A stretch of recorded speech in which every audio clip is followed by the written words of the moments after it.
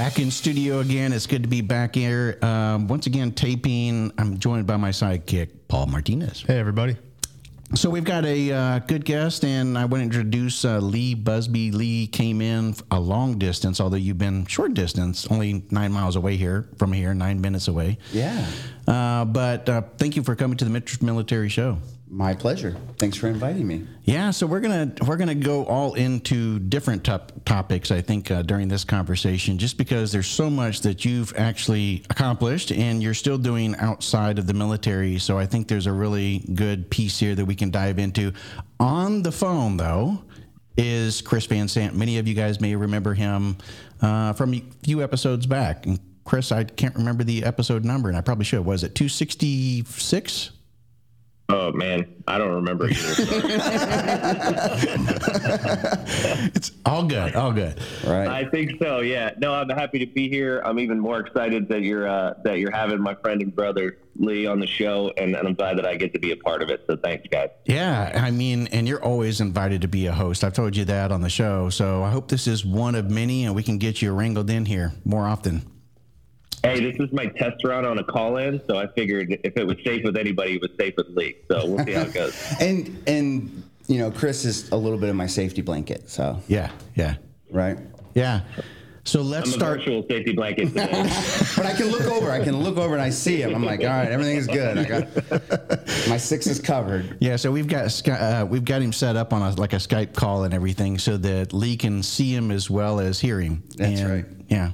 So, what is home, Lee? I know where home is now, but what was home? Like when I'm growing up, Yeah. I grew up in Michigan. Where about in Michigan? Jackson, Michigan, which is just south of Lansing. Oh, okay. About 30 miles or so. My Yeah. parents still live in that area. That's cold as hell, that thing. Yeah, I'm not going back. That's just. Yeah. I'm not. That's like brutal cold, right? Right. Yeah. It's cold and it's I love the seasons, but it's just yuck. Yeah. There's certain times of year to be there and there's certain times not to be there. But that's like anywhere you live, right? Chris and I live in the Phoenix area, Yeah. which is amazing. Yeah. Right? Which hurt getting off the plane in Jacksonville to come here. When you hit the humidity, you're like, what the Yeah, and it's February. Yeah. Right. So Yeah, it is July, what it is. August, that between there, it's rough out there. That's when you should travel. Yeah. Well, it's a different type of heat, though, right? Well, I've never been to Arizona. It's one of the few places I think Really? I have not been there. I've been all over the place, but that's one area I have not gone to yet. It's a beautiful desert. You'll have to invite me out. Come on out. All right. We can do some shows right there within the tier You tactical. have to come out for around the tier grand opening for our second building, our hard armor building. When's that going to happen? Chris? Yeah, April. It'll be April. Building's basically finished. It's just touch-up stuff now, and our grand opening should be in April sometime. Super excited about this. Oh, well, tell me about it. Well, we will have 2 of the largest ballistic presses in North America. So we are going to change the industry on how pressed ballistic armor is made.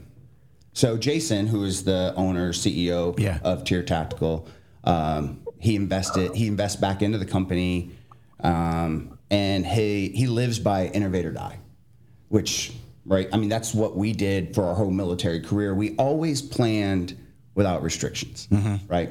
Hey, let's put a plan together. What's the best plan to meet whatever end state you needed? And then you work on that, like mitigate risk, or how come you can't do it? Policy says you can't do this. Okay, can we change policy? And that's how we always planned, which bites you a little bit when you transition into civilian world, right? Yeah. My first job when I got out, I worked for Hewlett Packard Enterprise. And Okay. yeah, it was an eye opener. They're pretty structured. Very structured. Very, very different, and for sure. So in Hewlett Packard, were you there during the time frame where was it Carly who led that as a CEO? Wasn't Fiorini? Yeah. Who? What? Carly Fiorini, she ran for president. Yeah. She was the CEO. She was? Yeah. Oh, okay. Yeah. And so I was there in 2016, 2017 and they sold off a portion of it to DSX. I met a guy, and he interviewed me for this job, and he's like, "You're different." I'm like, "Yeah." He goes, "Cause you put a room full of MBAs together, give them a question, and you're going to get about the same answer from everyone. Yeah. But when you grab guys with our background, you're going to get 4 or 5 options that are, different than what the textbook tells you what to do, because we do plan without constraints, right? And that's different. You know the worst part of working at HPE? What? The veterans. I worked real close with 2 Marine veteran officers, and it was the worst thing. What made that the worst? Yeah. Well, there was one in corporate America, which I understand, was there was no team. There's no loyalty. There's no team. It's true. And I went in there trying to build a team, right? They hired me to come up with how are we going to get new logos. So HPE came from HP. They have an account, and then what they do is they farm that account. They just grow it, right? Well, in technology, a lot of that stuff was getting undercut by these small companies that were very mobile. So they were losing accounts. So I basically came in there and said, okay, let's look at this just like we went after bad guys overseas, find, fix, finish, exploit, and analyze, right? And that's what I did. I build a target packet on an industry, build a target packet on a company, and then in that company you had decision makers, so you put target packets together on them, and then what I called the friends and family. And you can look with social media and doing all the analyst work, you say, oh, this guy makes a decision, but he hired this person, 8 months ago from the last place he worked. Or he went to college with this person, and then he... Happens a lot. Right? Happens a lot, right? So that's your end point. So you go in, you talk to that person, and they take you into the boss's office, and they sell it. You don't have to. I'm sorry, I just got, you might have to edit this out. I'm very distracted right now out the window because there's a black lab out there taking a big shit. No, we're leaving that in. Anyways, it's still taking, I'm feeling sorry for this. Anyways. He looks like he's old and struggling. Yeah. So, anyways. At least it's not a person. That wouldn't be good. I would have turned the camera for you. So we put this target pack together, but working with the civilians, I didn't expect a lot of leadership. I didn't expect a lot of camaraderie and leadership and team. But so I'm working with these Marine officers who one had an MBA, one was in school getting his MBA, and the first time we went to a meeting for brainstorming, right? In the unit, when we brainstormed about or a mission or how we're going to do stuff, everyone just threw out crazy ideas, and you kind of build off each other, and you come up with a plan or an idea that's collective, right? Mm-hmm. You might say something crazy off the wall, but it'll trigger me to think about, no, let me take 10% of that and add this, and then you say... It's like what we do here. Yeah, right? You just kind of build off each other. Yeah. Not there.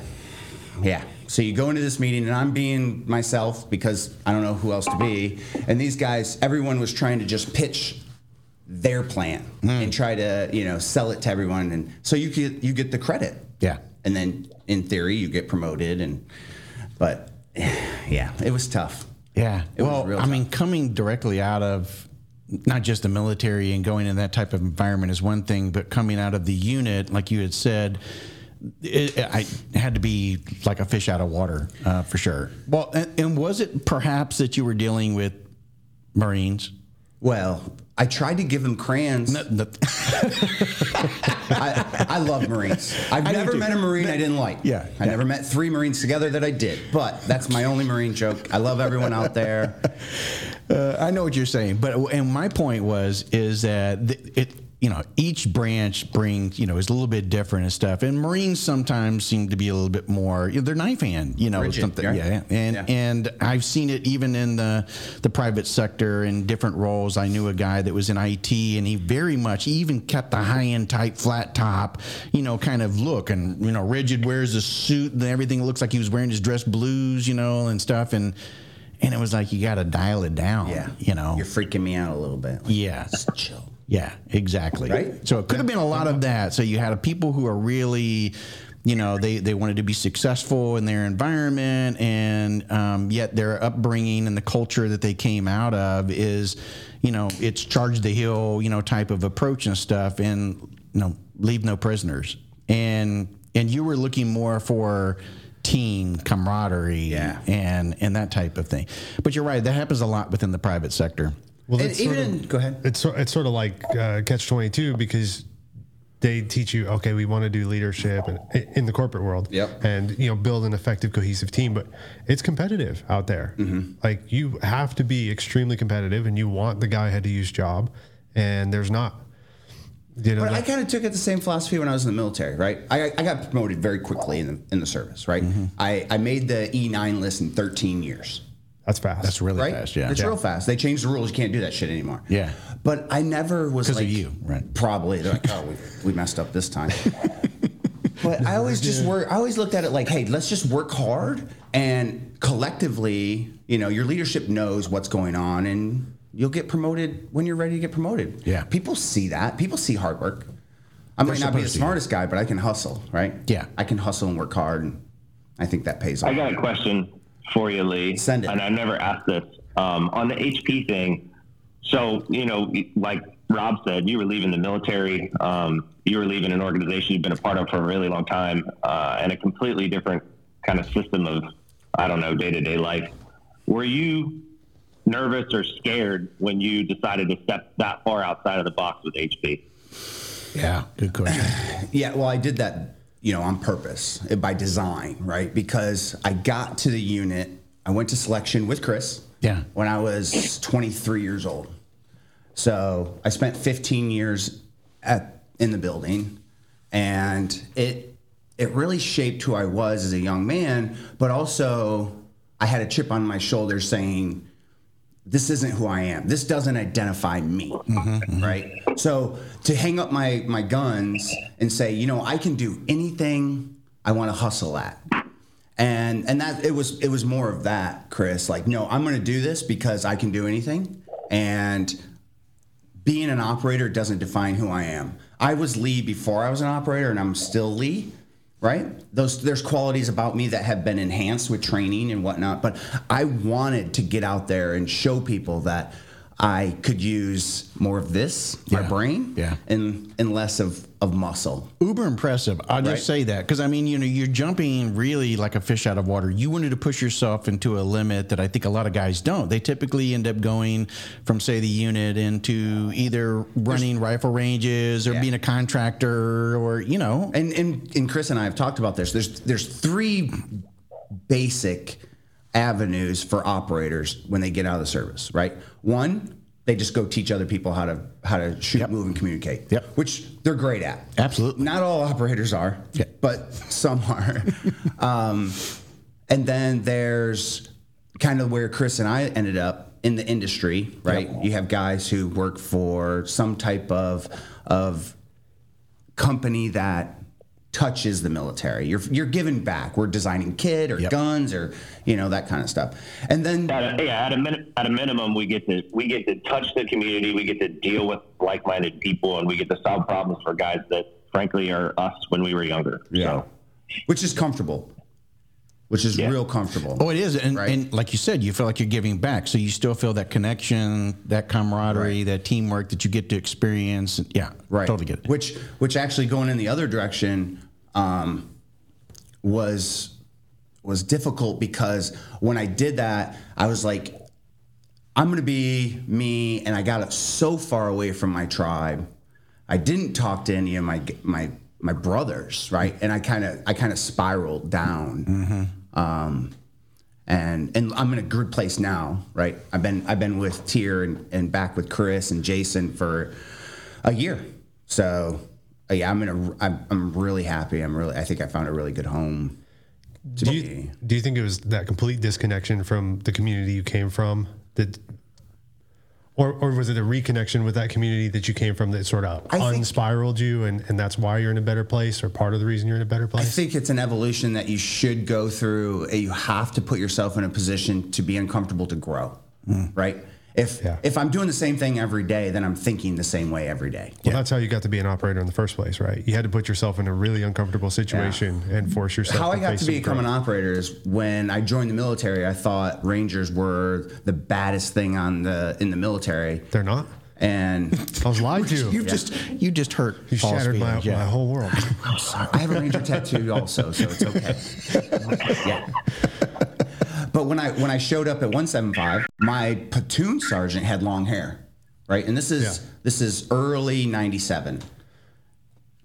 Long hair, I mean, high and tight. Yeah. Like 97, it wasn't that way. For anybody who didn't know that we're talking about the high and tight. I mean, you shaved it every Sunday or every couple of days. Every Sunday, no longer than 1 inch on top, tapered, right? Blue Book standards. Oh, yeah. So that's when I learned, like literally when I showed up to 175, I found out about the unit. And I'm like, well, when can I go? Right? Because I was 21. I went to college for a couple of years, ran track in college, I'm like, I'm going to go do the hardest thing in the military. And then I was like, what, where, how do I do that? They're like, hey, settle down. You're an EIOU one. Yeah. But, so I went to selection as soon as I could. I say that, but I could have went to selection a year and a couple months earlier. I got a waiver to go as a corporal. My platoon sergeant called me into his office, Sammy Fernandez, great guy. He calls me in his office. He's like, Lee, I've seen a lot of guys go to the unit.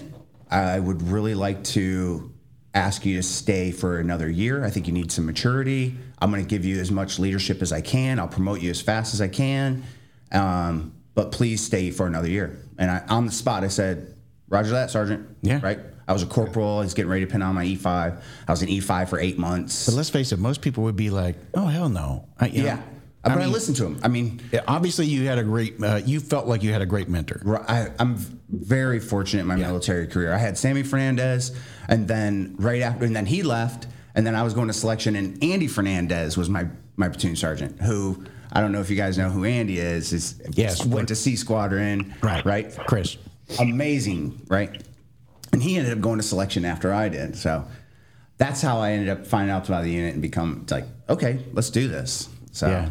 So, all right. So let's back up. What made you go into the Army in the first place? Were you just wanting to get the hell out of Lansing, or was it something else? So I was going to Saginaw Valley State University. Okay. I went to college for the wrong reasons. I didn't go to college for an education. Yeah. I went to college to run track. Right. Yeah. I got a pole vaulting scholarship. I went there to do that, and I had some priorities kind of mixed up in college. And I mean, I got good grades because you have to be eligible to run track, and that was about the only thing that I did right.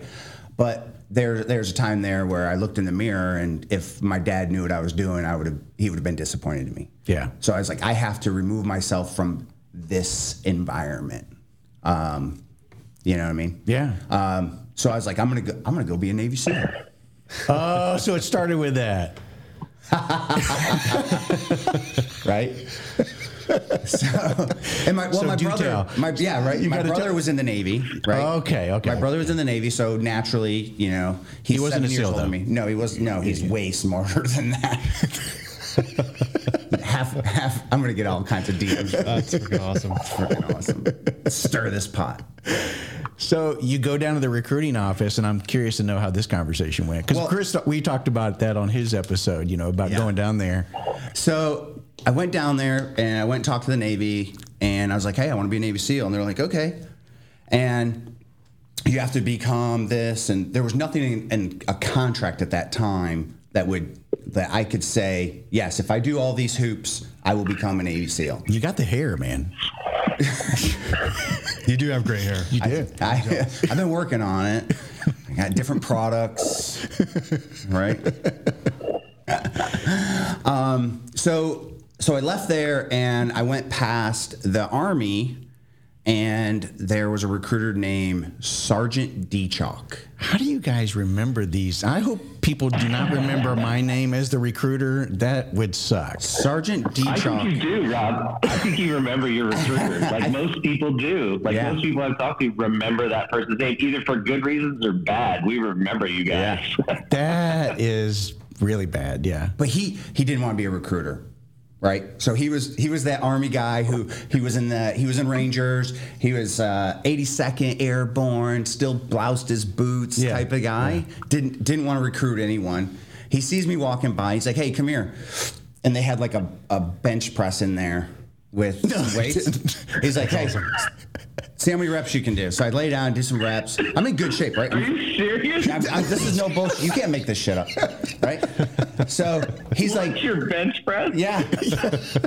And then I'm like, so then he's like, "Oh, you did really good. So here's a Ranger handbook."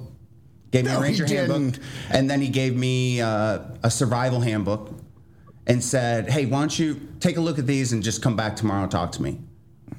So I was like, okay. And he tells me a little bit about Rangers. He's like, Rangers jump in and they destroy everything, right? That's his pitch.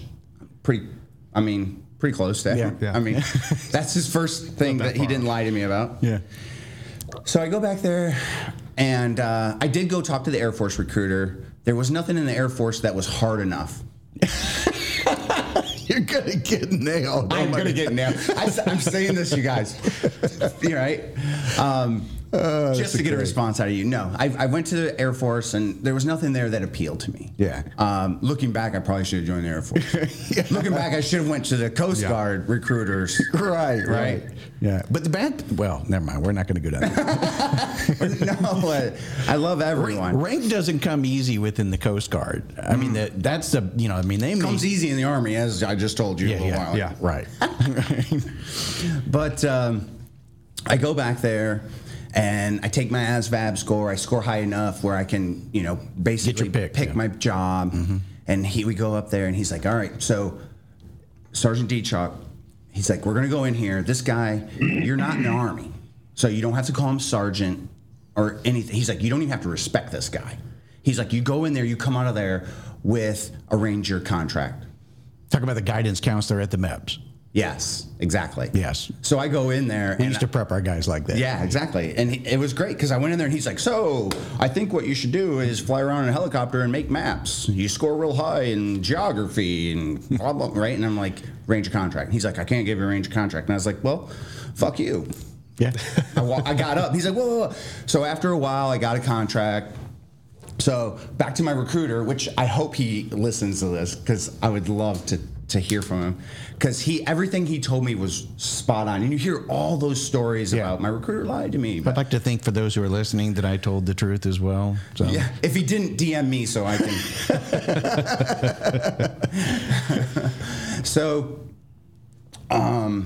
So I had delayed entry. I had to wait till October 1st because they didn't have any RIP contracts for that fiscal year. Yeah, what time of the year was this already? It was the beginning. Well, I just got out of school, so June-ish. Yeah. So 4 months you had to. Yeah, I had to burn 4 months. Yeah. So I hung out at my parents' house, and this is the most nervous time, just so you know, for a recruiter, because you just don't want him to, you to get into any type of trouble with the law or anything like that. It's just, I don't think Sergeant D-Chalk cared about that. Oh, he didn't say anything? No, because he was more like, he would call and he'd be like, "Hey, there's some girls down here trying to join the Army. Come down here and talk to him." He had the hair. Oh man, he like bench press, man. That's awesome. Yeah, he hooked me up. That's a phenomenal recruiter. Several times. Probably shouldn't say that. So I think it's funny. I think it's funny. Lee, I was thinking about this today, 'cause you and I haven't had the recruiter story, but we all, there's different reasons people go into the service, whatever branch. And there's a common theme with like guys from our community where we all wanted a guaranteed path to something that we kind of thought was cool. Yeah. And we weren't willing to accept anything other than that. And I was thinking about it the other day, I think it's funny because we all are clearly a capable group of guys, and we weren't that way for the rest of our careers. There's lots of times we would jump headlong into something because we're like, you know what? I know I'm good enough to do this, and I'm going to crush everybody. I'll figure it out. Like I don't know when the mindset shift happened, but at 18, it's like we all say the same things. It's like, no, I'm not going to sign up for a job chipping paint if I fail. I need at least a path to be an Army Ranger. Yeah. And that's true, because they're like, hey, if you don't make this or that, your needs the Army, you're probably going to end up a cook. I'm like, that does not scare me, because whatever you put in front of me, I'm gonna do it, right? Yeah. I learned that when I was probably in kindergarten, first grade. Yeah. Early. I started wrestling in first grade, and I didn't win a match. That first season in Michigan, wrestling's a big deal, right? And this inspired confidence in you. Well, it made me upset and embarrassed when you're standing out there in the middle of the mat and they push your arm down and the other guy's arm up. You're a winner. He's a winner. You're a loser. Do they still do that today because of the? I hope so. Yeah. Right. I have everybody's that. It's a winner. Ingrained, right? It's like, so I remember looking at I didn't even have wrestling shoes, right? I had just regular street shoes. Love it. And I remember looking at my shoes, just like feeling like a loser. So I didn't lose a match the next year. Yeah. You know, I hustled. I worked. Like, I have a sister who's 2 years older than me, and my mom would make her help, like at home, like let me practice my moves. That's awesome. Yeah. Did your sister love that? Isn't it? Yeah, my sister loves me. I mean, That's awesome. I broke my arm in 8th grade, and my sister broke out in hives. Wow. She loves me. She's That's great. awesome. She's still amazing. We're very close. What were you gonna say, Chris? I was going to say, isn't it funny that, like, particularly like our generation and our parents and grandparents, like we all come from there's winners and losers kind of growing up environment. Yeah. And all of us to a T, us, our parents, our grandparents will all tell you that losing is the thing that made them stronger. It made them want to achieve more. And it's one of the things we always talk about it, like the trophy society that we're in now. Like, kids don't learn that lesson. They don't build that drive early on. Like Lee said, in kindergarten, he got beat and he felt bad. So he got better and he wanted to win and he worked harder, even at an early age. Like, I can't believe like that's disappearing from the world. It's funny because I have a son, Zachary, 22 years old, right? And I remember coming home from work, and he's so proud, and he comes up to me. He's got, like, I don't know, 6 or 7 blue ribbons. And I'm excited for him. Like, yeah, this is awesome. You won. I'm like, what's this one for? And he tells me, I'm like, did everyone get a ribbon? He's like, yeah. And I like threw it away. What's this one for? Everyone get it? Yeah. We get to the last one. He's like, no. I won that. No one else got it. And I'm like, I am so proud of you. I'm put this up here. You earn this. Yeah. Right? Yeah. It's so true though, Chris, because I think that is something that's potentially, and we're not going to know it maybe for maybe another 5, 10, 20 years from now, hurting our society.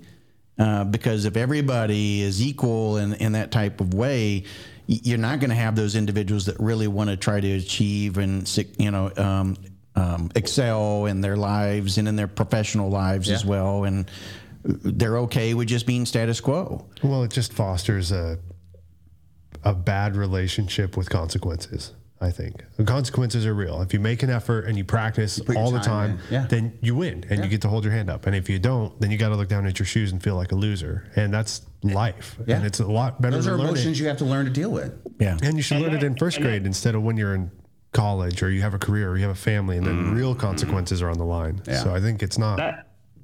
That picking yourself back up lesson translates for the rest of your life. Yeah. We talk about that, like all these years later. So the challenges are different and the things that happen to you are different. But that being able to look at yourself and go, man, I'm doing really bad here.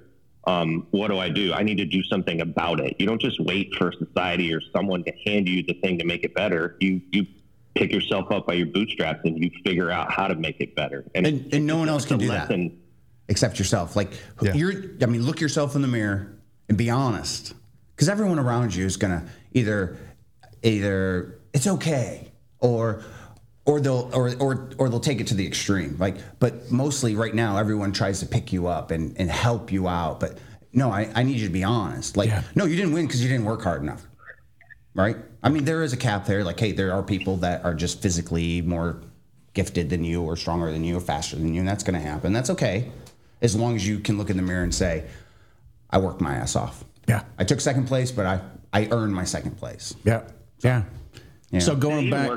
Go ahead. I was going to say, it even works, even if physicality is not your thing or whatever, extremely intelligent people, they fail at something and they use their head and they figure out a way to do it differently or to do it better or to be smarter than the person next to them. Yeah. Like it works across every facet of your life. I think so.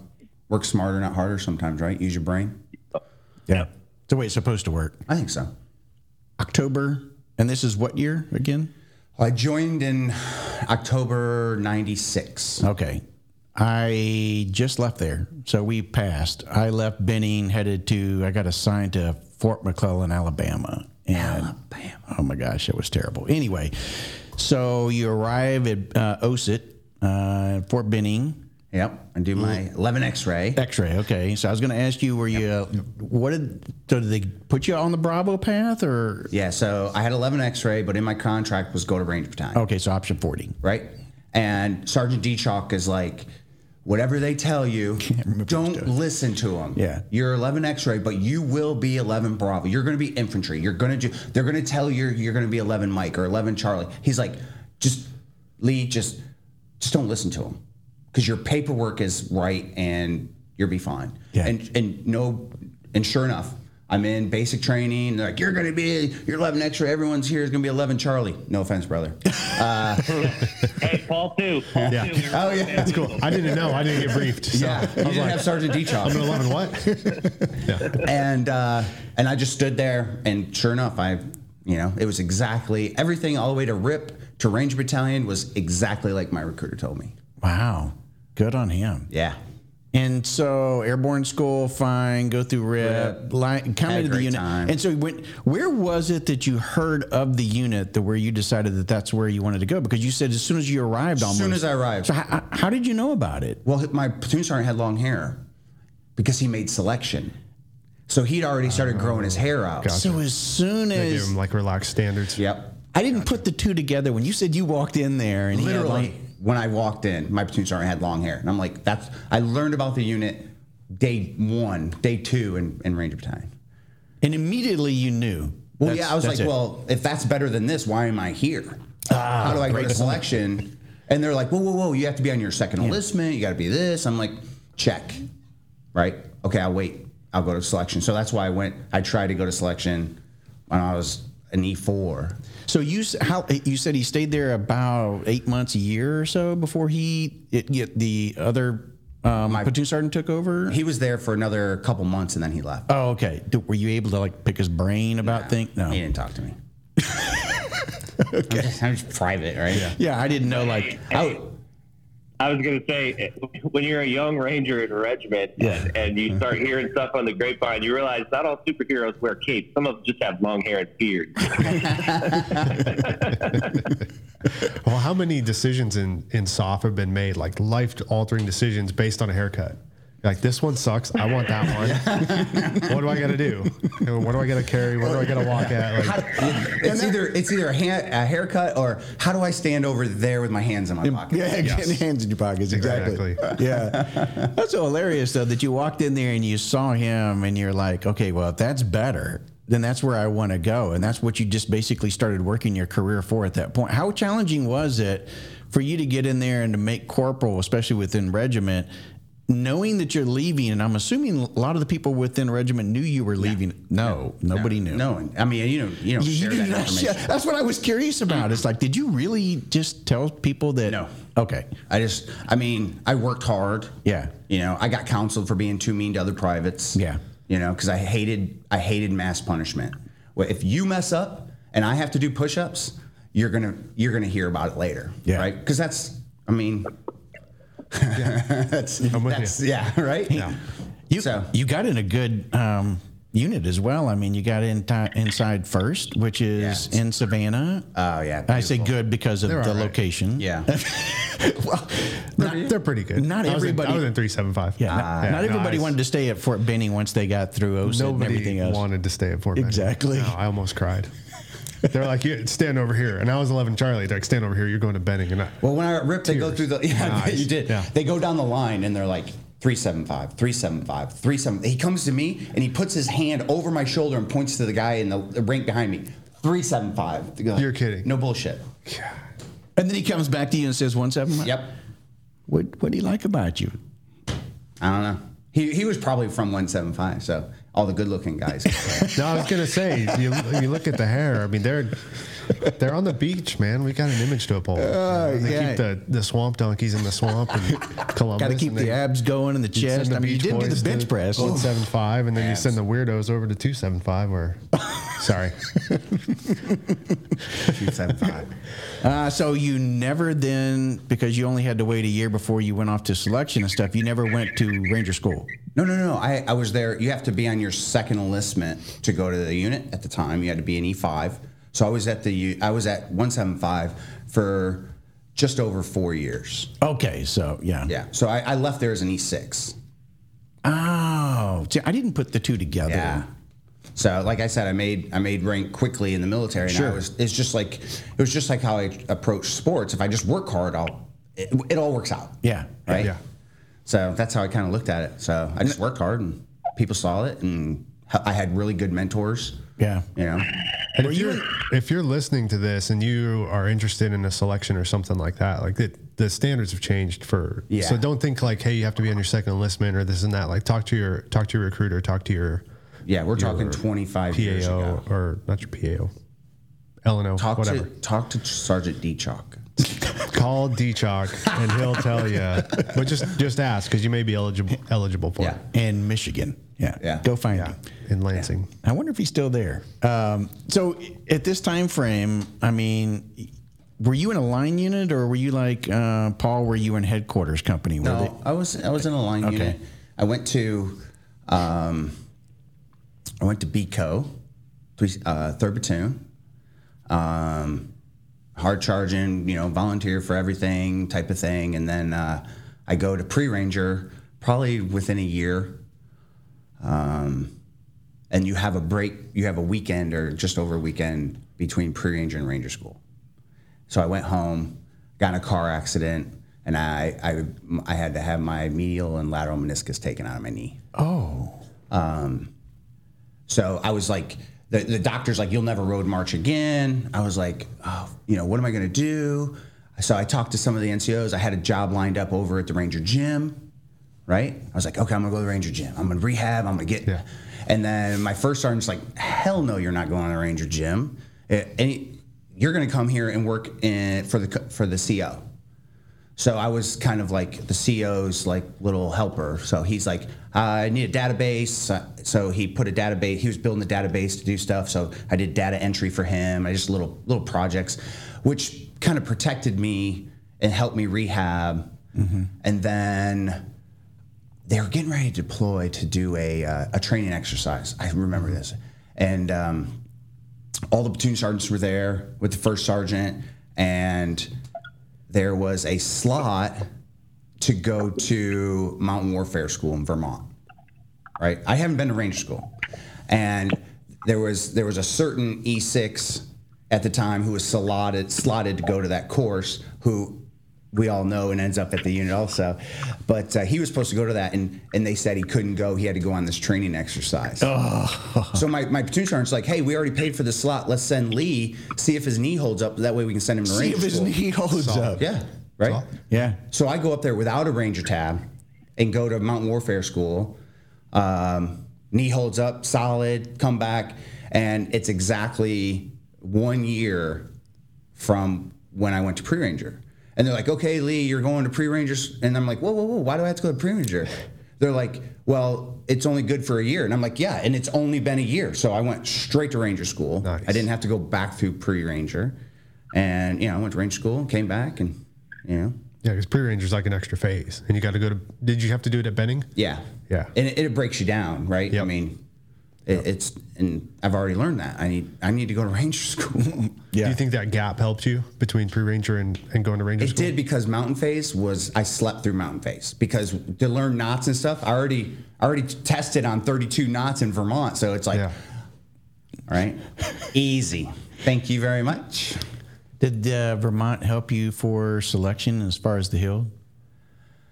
With land nav, probably. Yeah. A little bit, because it was a learning curve going to Vermont and doing land nav in the mountains, because in Savannah, when you do land nav, it's an azimuth because it's flat, it's a swamp, and that's all it is, dead reckoning, right? Yeah. And then you had to learn to read the terrain and that kind of stuff. So yeah, it definitely helped me out. When you're in the thick of the woods or you're out in the middle of the desert, desert's probably the worst. I mean, geez, you know, that mountain looks like it's just right there. It doesn't look that far even on the map, but that's a long damn distance when you start walking or moving towards it, and it's very easy to get off course and the whole bit.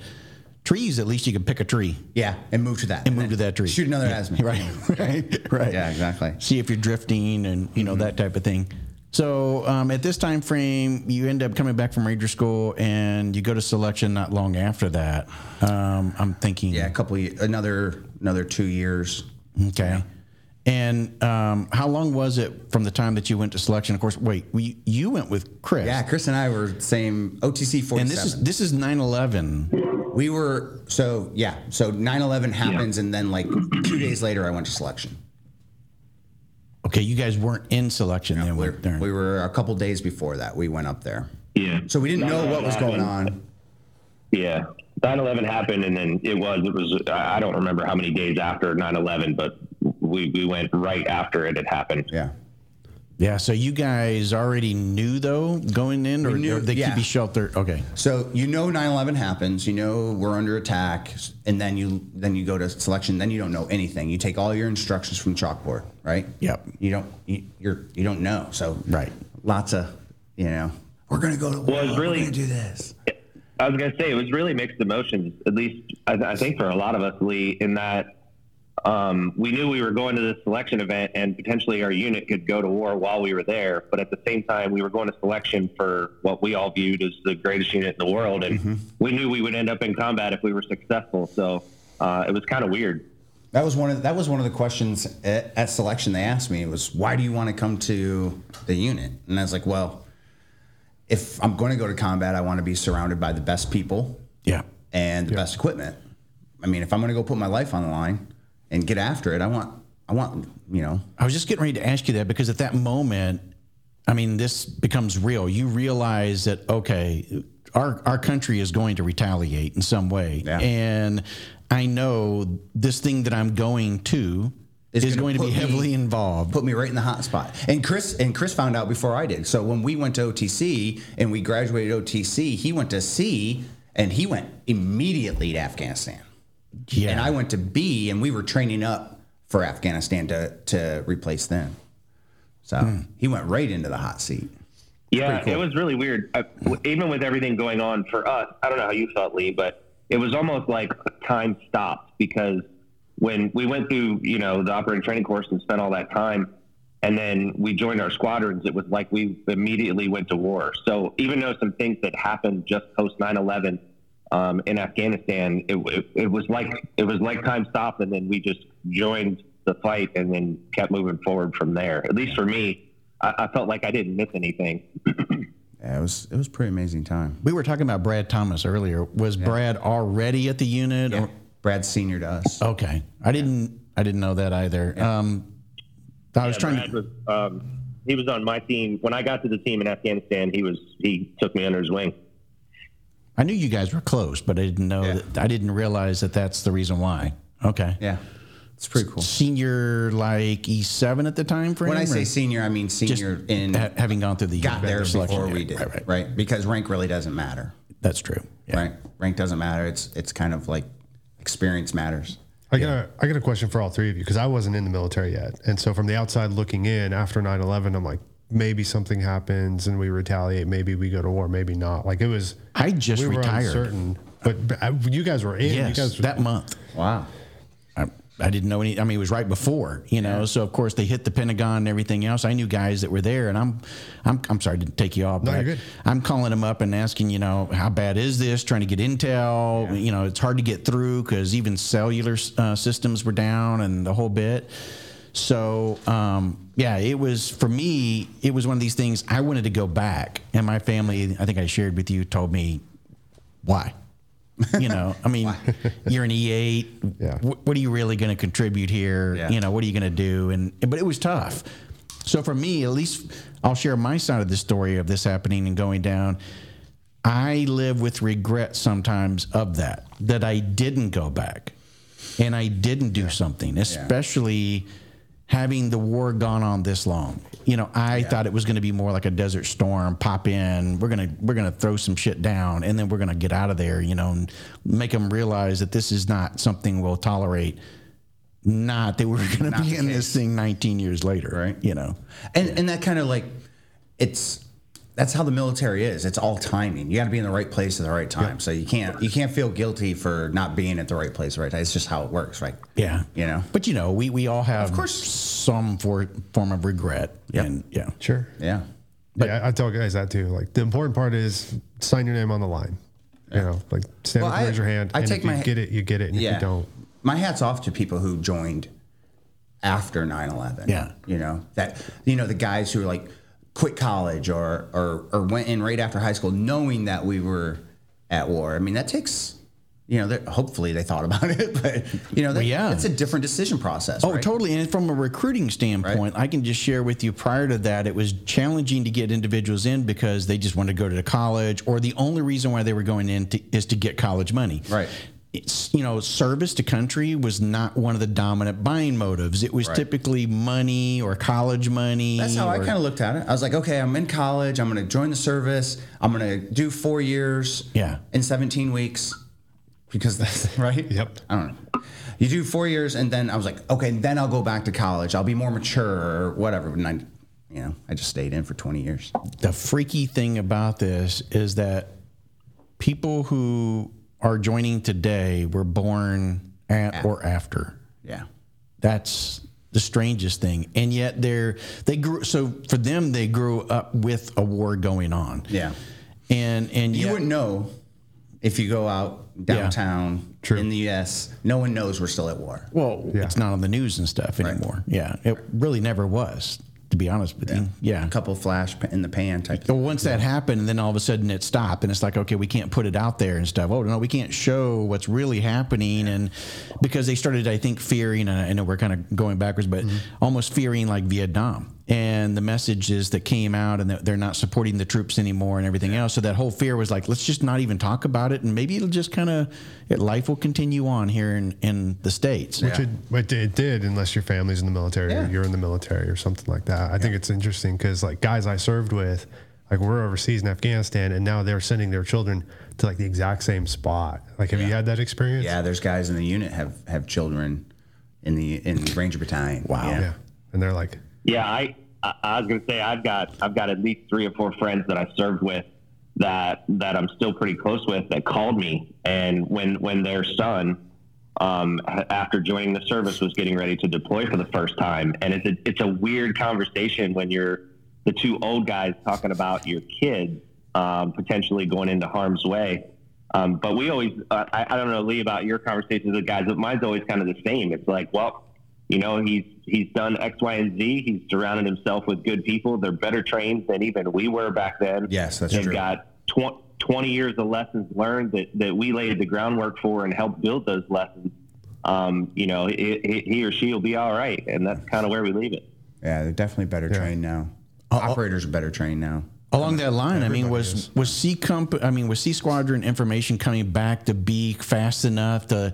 I mean, was there intel being passed that says, okay, hey, this is working or not working, and where's that communication really happening? Or? There was some of that, but that you start getting into the culture of the building there. Yeah.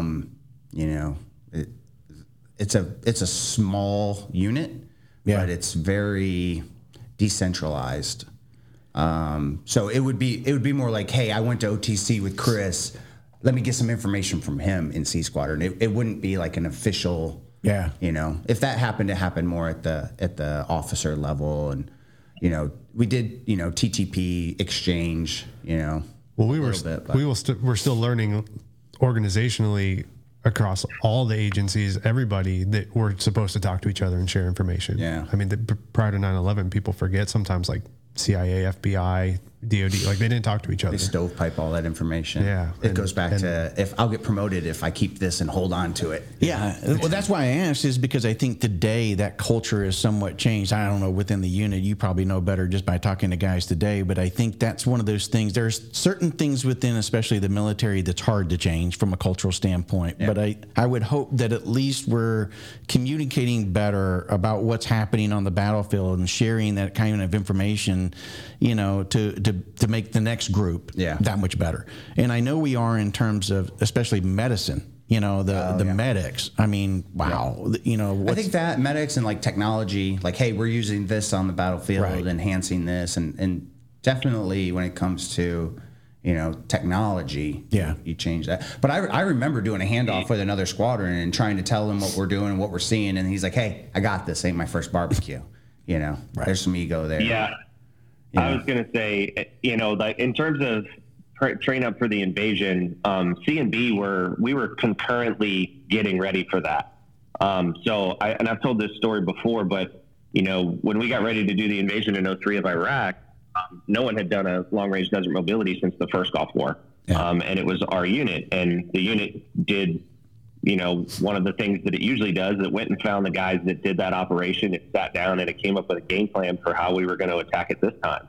And that stuff, those guys that did that original desert mobility in the first Gulf War absolutely impacted the TTPs that we executed when we did the invasion. But because B was bumping us out, we were both sort of prepping for that mission around the same time. We just went first and then B bumped us out. So in terms of handoff of information, that stuff absolutely happens. Those lessons learned do happen. But there's two things that impact it. One is the proximity in which you do that handoff. Sometimes they're so quick that the next squadron just has to roll with it. Yeah. And then the other one is the mission set changes. I think those first few years in Iraq, in particular, what we were doing and how we were doing it changed so rapidly that really they were all new lessons learned. Those first couple years in Iraq were probably my favorite. How so? Mm-hmm. Because mine too. It was the evolution of we were training for Somalia, right? You carry all this, you do all this stuff, and then we developed new TTPs to get after the enemy, and we had new technology. Trying to find people. I mean, we hit a lot of dry holes. Yeah. And then we started getting better at it and faster at it. Was this around the same time frame that CQB really started coming into play, or was it right before that? I guess I don't really know answer that question, because to me, CQB is part of like whole everything you career. do. Right. Yeah. Right. Yeah. I mean, that's one of the reasons I went to the unit is, why do you want to go? I want to kick some and get some. Yeah. That's what you do. Right.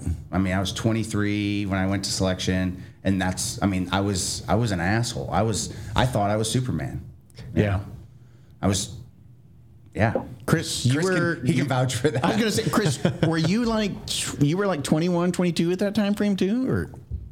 Lee is what are you, about a year? I'm about a year older than you. Yeah, we just did the math the other day. Yeah, so I was 23. We were both 23, and then he turned 24 before I did. But yes. God, man, thinking back at that age group and being at the level or what you guys were doing, I'd be probably the same way. Well, I kind of think of it like it's like a heavyweight boxer, right? Yeah. A boxer gets in the ring, he has to think he is the baddest trucker out there, right? He's got to have that confidence. If you're going to stack up on a door and there's foreign fighters in there with guns, you got to have some confidence. You got to have some ego. Yeah. Right? I mean, hopefully in the civilian world you can check it at the door, but on the battlefield you have to have confidence in yourself and the guys around you and your equipment, and you got to be a bad mother trucker, Yeah. Well, that's a universal axiom of a combat unit. It's you're the best. Nobody's standing in their ready room or briefing their platoon like, you guys are pretty good. 80 seconds Maybe better. You guys are pretty good, but Razorback's better. You guys are pretty good, but operators are better. And we're going to go out there and give it a second place effort. Like that's a bad foot to step out on. Yeah. So that sounds like a good skit. Right? Yeah, that actually does. All right, you guys are pretty good. We're going to go into combat. Everyone else has probably been training harder than you, but that's okay. Our equipment is okay. Yeah. It's a little outdated. Some of it breaks, but hey, you guys will figure it out. Some of you don't have slings. You just have to carry. Rob, I was going to answer your question. The SMUs in the U.S.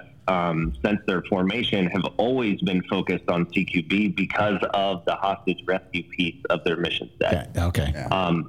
But kind of boring, that being said, the events that actually occurred were singular, or they were a couple of times over, from, in our case, from 1977, and all the events that happened leading up to Afghanistan and then Iraq.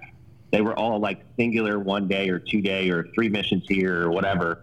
It wasn't until Iraq that it became a multiple CQB based targets a day. Yeah. And where your focus was killer capture versus hostage rescue. So there was a shift there when Iraq happened. And there's a lot of enemy that survived on the battlefield those first couple rotations because how we did CQB. We did CQB so fast, the enemy didn't have even a chance to get to their guns. Yeah. And I think it saved our lives, but also, it saved a lot of enemies' lives. It educated them, put them in the system, and then we fought them again. But that's a whole nother problem set, right? Well, we always say they get a vote. Yeah, just let them vote. Just you gotta give them some time to vote. That's badass, Lee. It's almost like you guys were too good.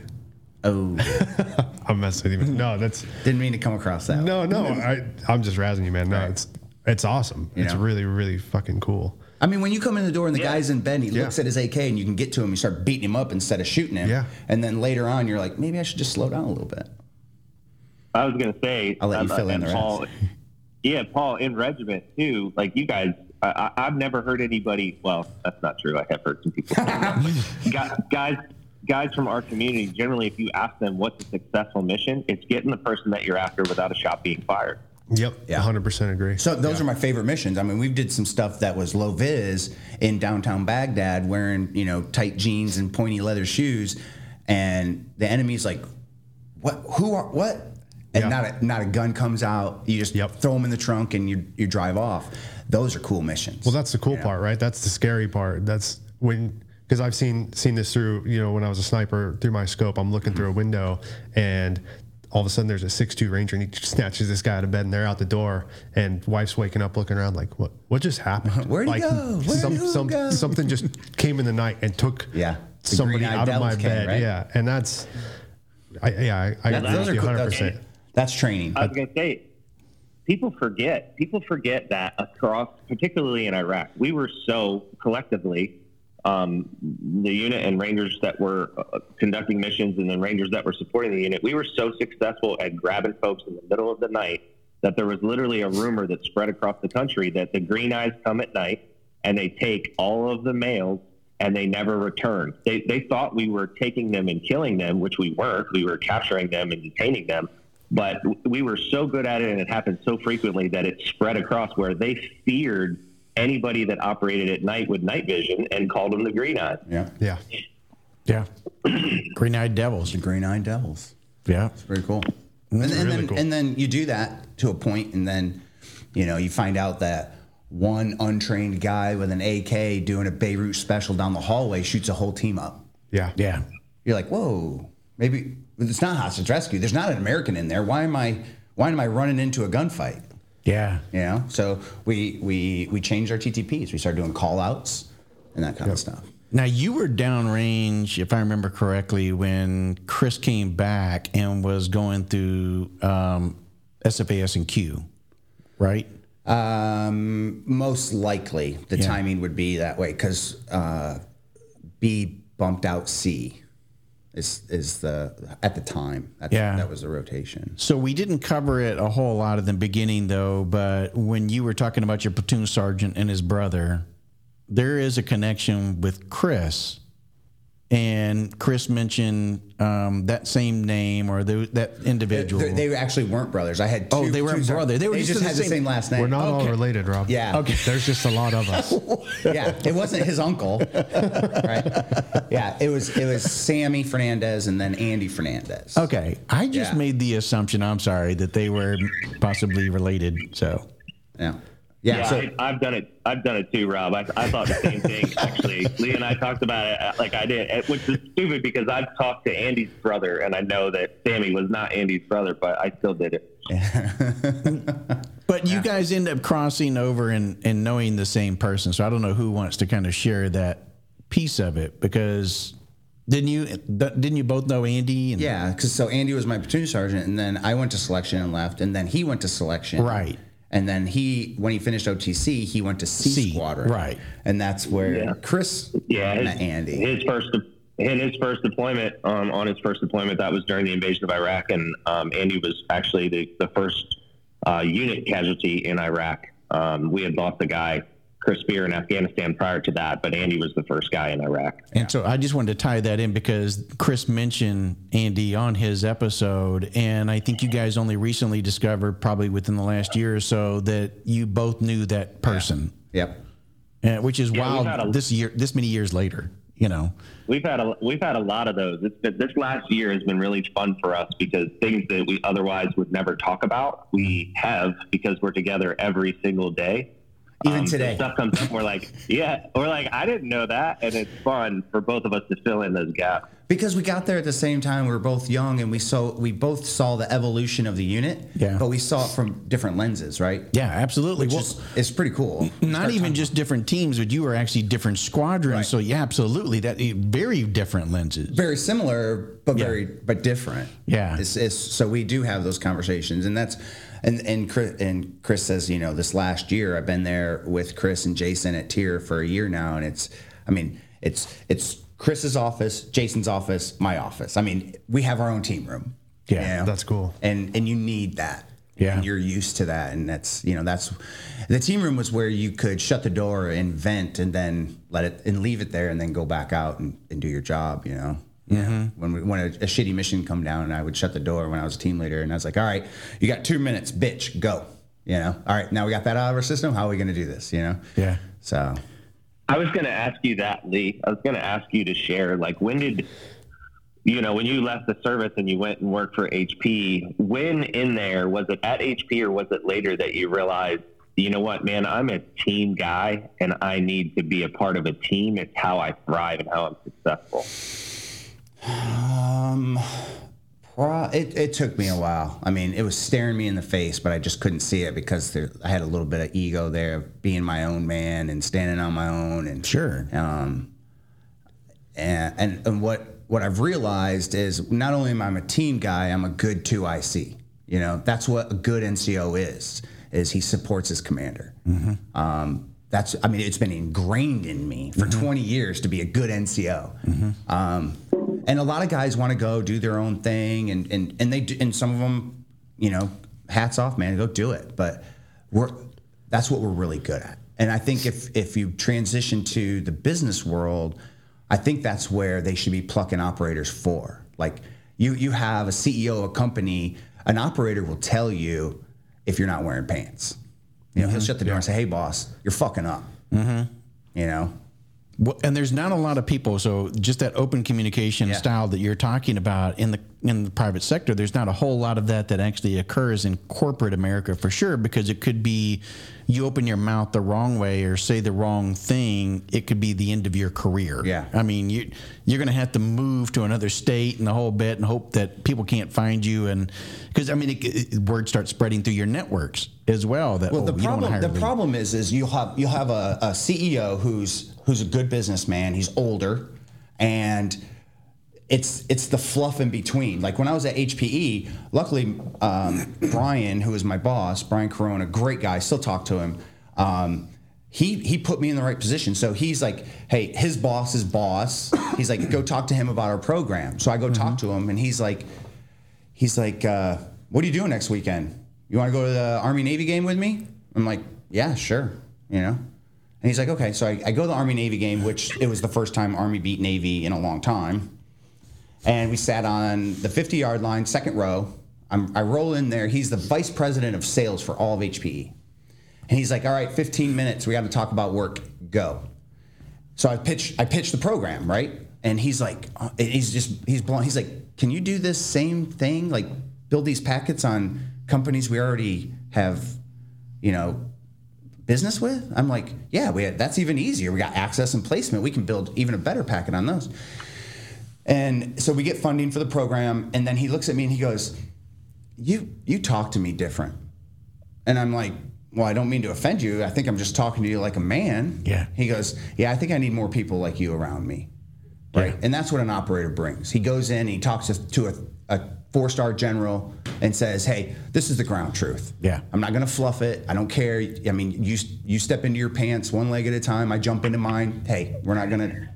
I wasn't an operator, but I can tell you that that's something along the way that's probably hurt my career as much as helped it. Yeah. Because I am the same type of individual, and my transparency sometimes can get me into trouble because, like, that's what I was talking about earlier. Yeah. And that some people learn that art and that skill, and they think that that's the way that you can go on and excel within the company is because you know when to talk, how to position it. Where I'm just sometimes no filter. It's like it's a skill set, right? It is. It is. You have something you have to hone. Like when I was younger, yeah. You know, I have one of my mentors, Joel, told me, he's like, you know, you can say just about anything. You get away with it. Yes. Yeah, but you know, sometimes you don't. Right. And I get in trouble, right? And Right. And there's a lot of people that didn't like me. Yeah. You know, especially older operators who've been there, you know, that 3-4 year period, and then here comes Lee, and I'm running off at the mouth saying that's wrong. Let's do this. Let's go faster, and so there might be a little bit of professional jealousy there.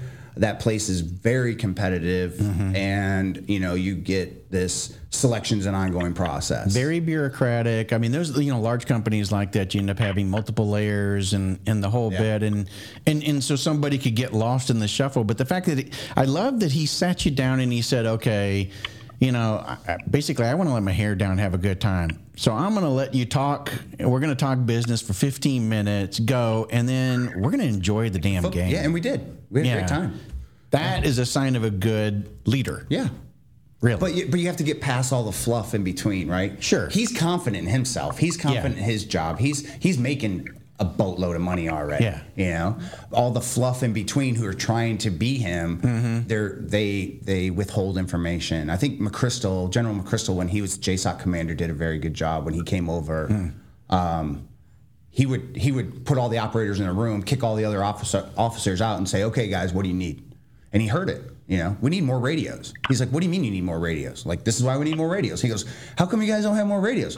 Because your staff hasn't put it in front of you. Oh, you know, a couple days later, we had more radios. Yeah. You know? Yeah. What do we need to complete the mission? You have to get past that fluff. Yeah. You know? No, and it happens absolutely in corporate America or in private sector in any level. And so I also I hear people that talk and grumble about the military and, you know, hey, I'm in and, you know, this sucks. I'm going to get out. And what are the reasons why you're thinking that you want to get out? And when I hear some of those things, sometimes I got to say, well, you're going to find that throughout life. Yeah. People here are the same people there. Same people. You're gonna have to learn to deal with that. And it's a question of whether you want to deal with it now or if you want to deal with it later, but you're going to end up facing it. And maybe you can make a difference while you're in and change that so that you don't then, like most people do, they follow their leader and how they were led. Yeah. And they do that the same way again. Instead, make a difference. Yeah. Go out there and try to, within the scope of control that you have. Yeah. You know, and you get so many opportunities to be a leader in the military. Like, what do you mean? You're an NCO. When were you in charge? I was like, I was in charge when I was a private, right? Yeah. Hey, give me 4 Rangers. Clean this parking lot. Lee or Busby, if this isn't clean, it's going to be your fault. Yeah. So you're in charge of 3 other privates, and it's your job to clean the range or the parking lot. It's instilled to be a leader. Yeah. And then what you should do is look at your leader and say, okay, these are the qualities I'm going to take from him. These are the qualities I'm going to leave behind, right? One of my best team leaders, Eddie Edmondson, he was a great leader because whenever I messed up, he would say, okay, why did you do this? And if I could explain my thought process leading up to my decision, he was fine with it.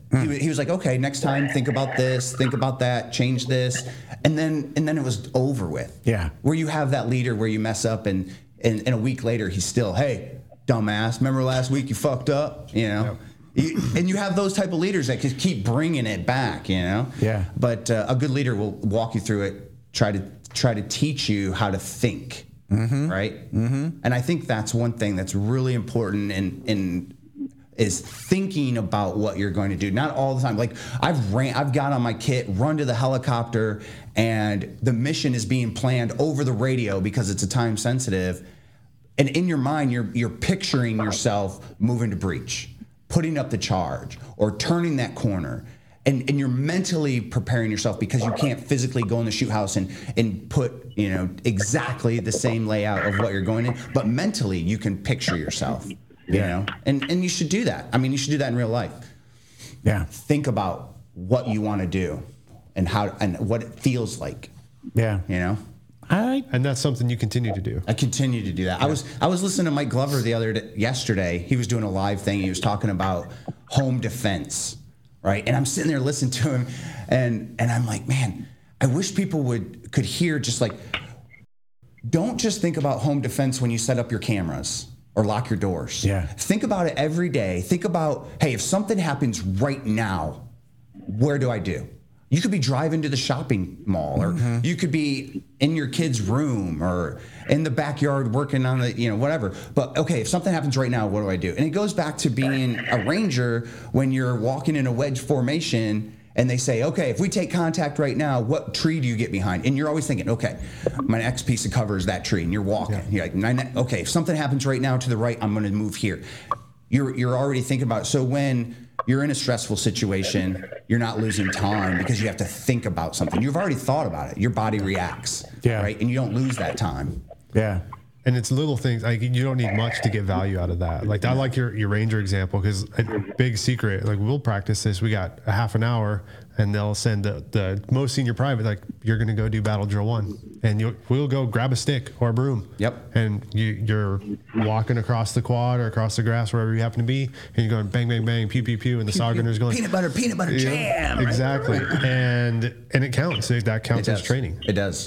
But there's two things I'm picking up from this, because there's one thing of, living in the moment is kind of one thing that you can take out of this, is making sure that you're aware of your surroundings, what you're thinking, what you're doing. And then the other part of this is a very valuable lesson, I think, too, is that if you look at it from a home security, that's one thing.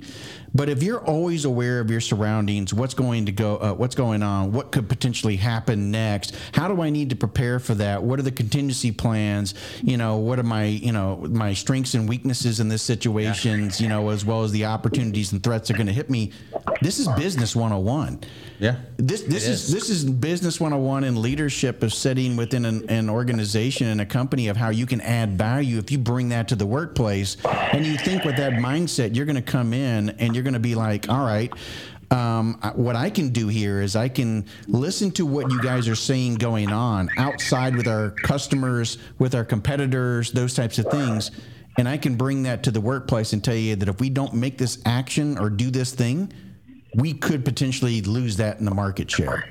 Yeah. I know it sounds crazy, but listening to what you're talking about, people don't realize that some of the skills, I guess what I'm saying, that they learn within the military are very translatable in everyday life. Yes. And it's practice in the military, so you get to do it in real life, right? Yeah. One of the things that I've learned, well, not learned, in the last year, being part of TIER and talking to law enforcement, talking to agents, it's different, right? And there's a little bit of cross-pollination. There's a lot of, former military people in law enforcement.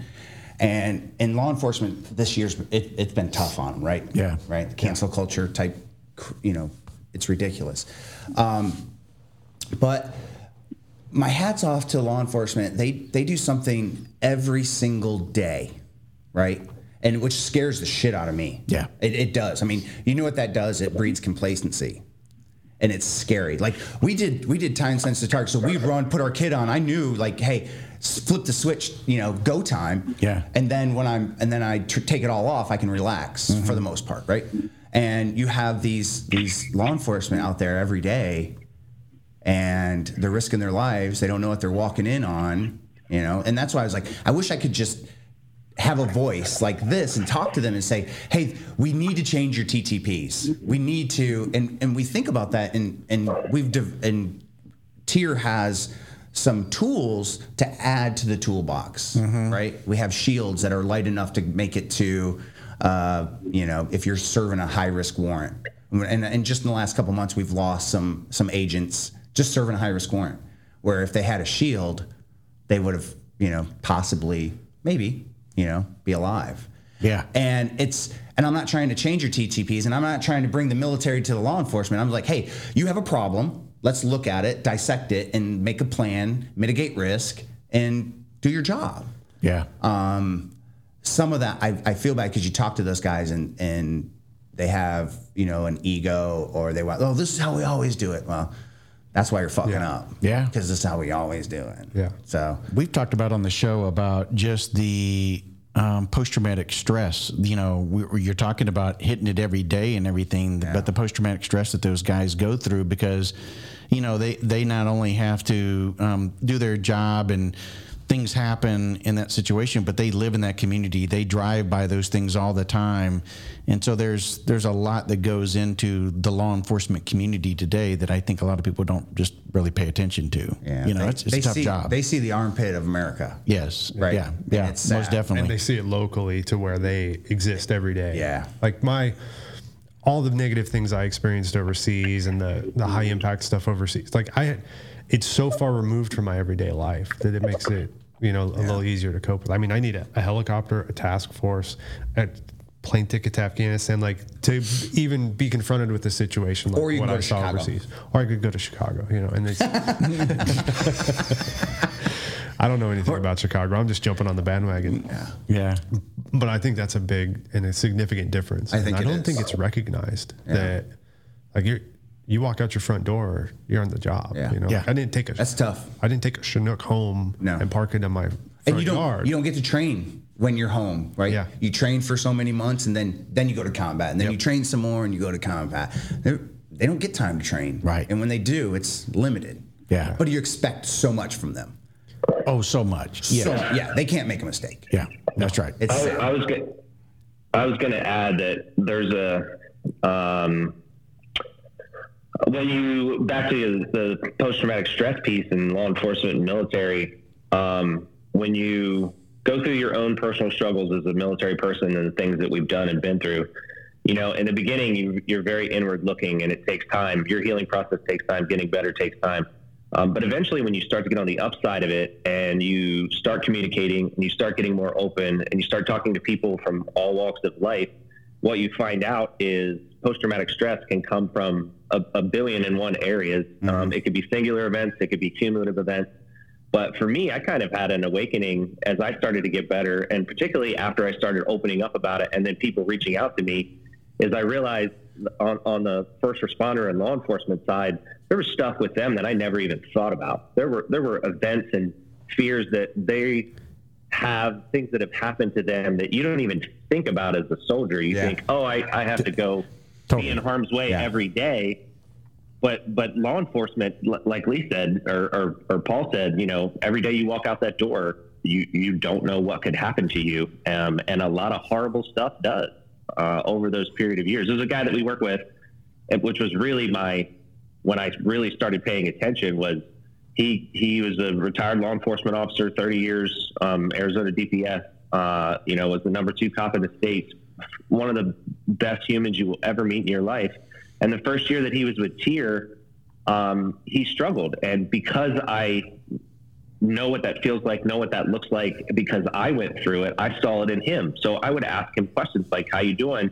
And I was amazed at the stuff that came out of him, things that we don't ever have to deal with. Like, he ran the honor guard for the department. And so when a friend of his was killed in the line of duty, not only was that friend killed, but he was responsible for running every single detail that buried those guys and rendered those honors. Wow.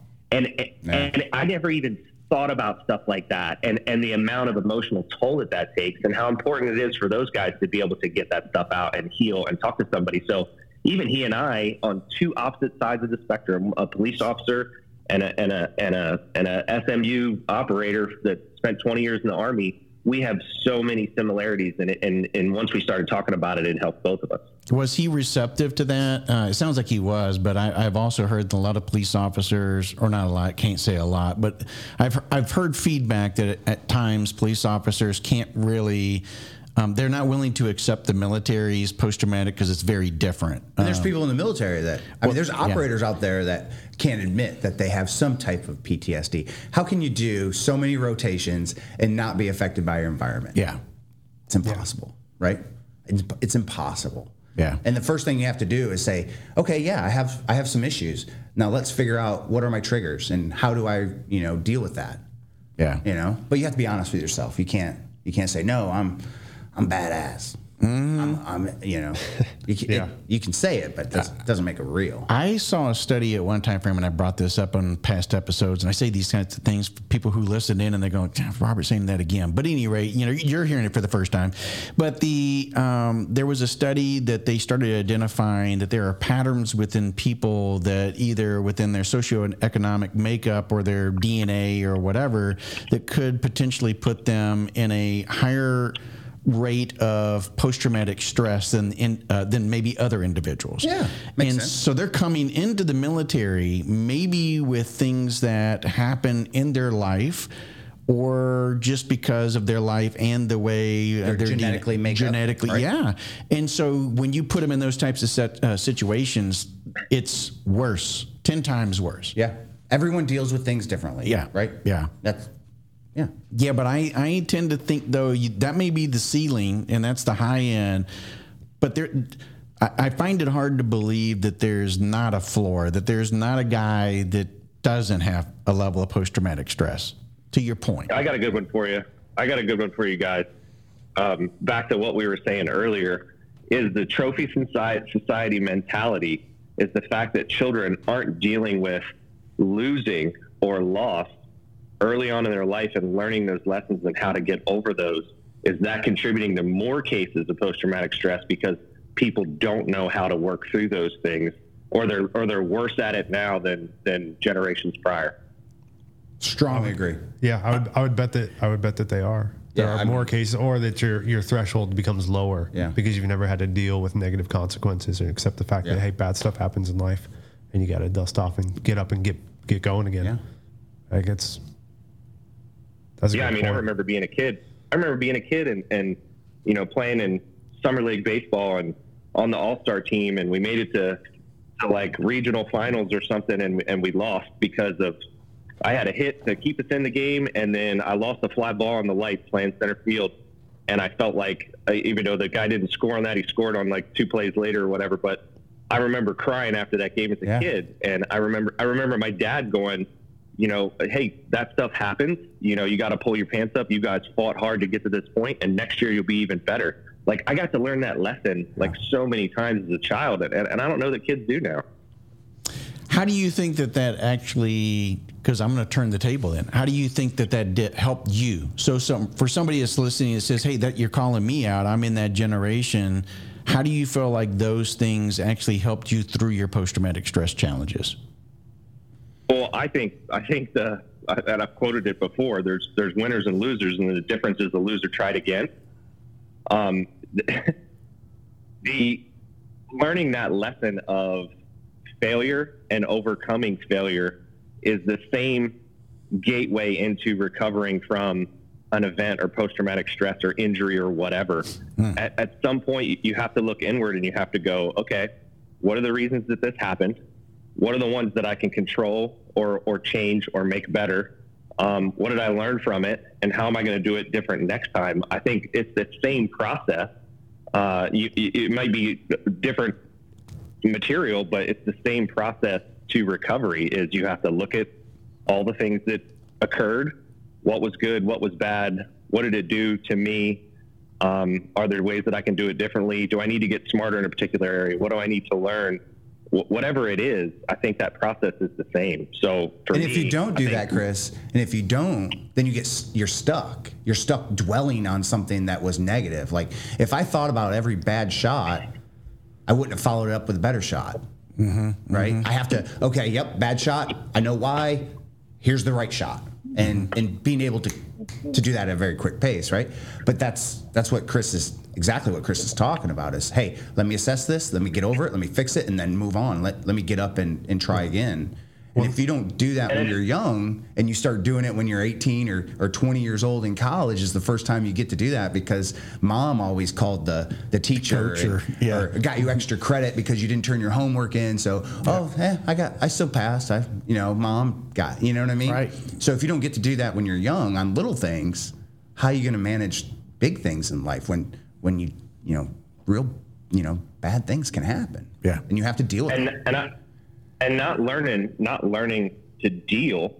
That's the path to depression too. That's the, oh man, no matter what I do, I lose. Yeah. No, I can't do anything to change this. Like that's the gateway to being down there. That is so unhealthy. Which brings you back to what we were talking about training. So now you're training your brain to think like that. Yeah. Yeah. But so there's two things though. You're having to look introspectively, which nobody ever wants to do because it's hard, right? You don't like to talk about the things that are bothering you, or especially if you're a man, because we live in a society where you're not supposed to do that. Well, it's kind of evolving itself, but I mean, we're getting to, it's one of these things where we feel like we can't expose those things because then we'll look weak and less of a person or less of a man, and yet that's the very thing that we should do. And yet we're not doing it. Yeah. Well, a lot of that goes too because we get judged. Selection's an ongoing process. And if I tell you that I did something wrong, now you're judging me for it. Yeah. Right? Now you don't like me, and then I worry about that. Yeah. Right? Selection's an ongoing process. That phrase right there has probably screwed me over more than it's helped me. And I've heard that a lot. And when I heard that statement, I thought the exact same thing. There are positive aspects of that was an older culture of the military, and I could see that working with in a certain time period and stuff. And maybe it still screwed them up as well. But you're putting a hell of a lot of pressure on everything that before you think of something to say, before you react to something, you're constantly thinking, oh shit, if I screwed this up, this is my one opportunity. And I think at the unit, selection is an ongoing process, and it should be. But you can't take that same philosophy and apply it to life. Like, life is not a selection process. Yeah. Life is life. Go live it. You're going to make mistakes. You know what that makes you?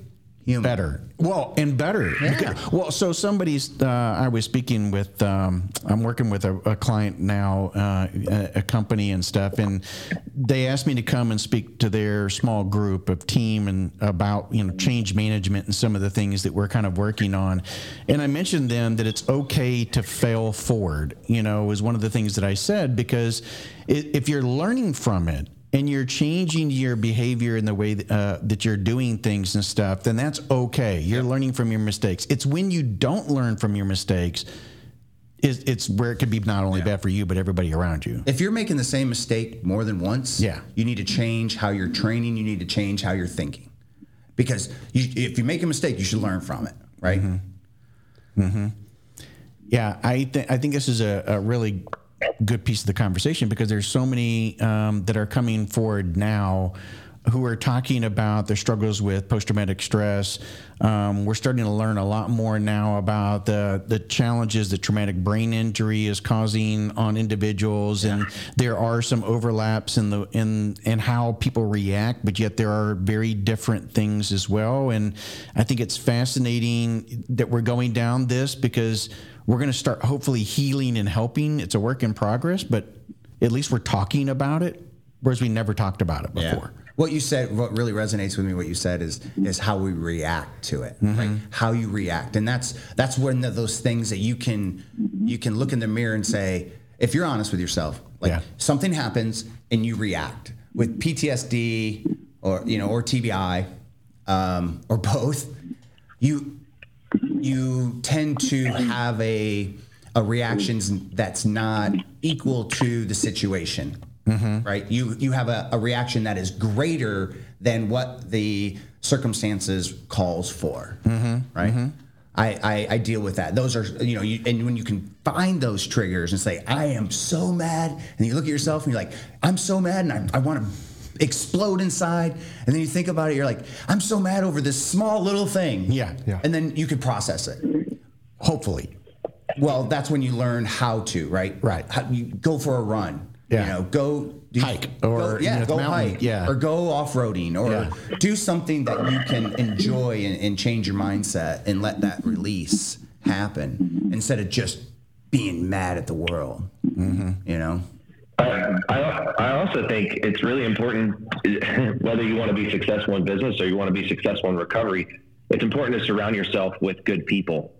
And because they're critical to that. Like the people around you that give you an outlet or that are positive in nature instead of negative, I think that's so reinforcing, and it makes it so much easier to look inward, to identify things that are affecting you, and then choose the right way to react to them versus the wrong.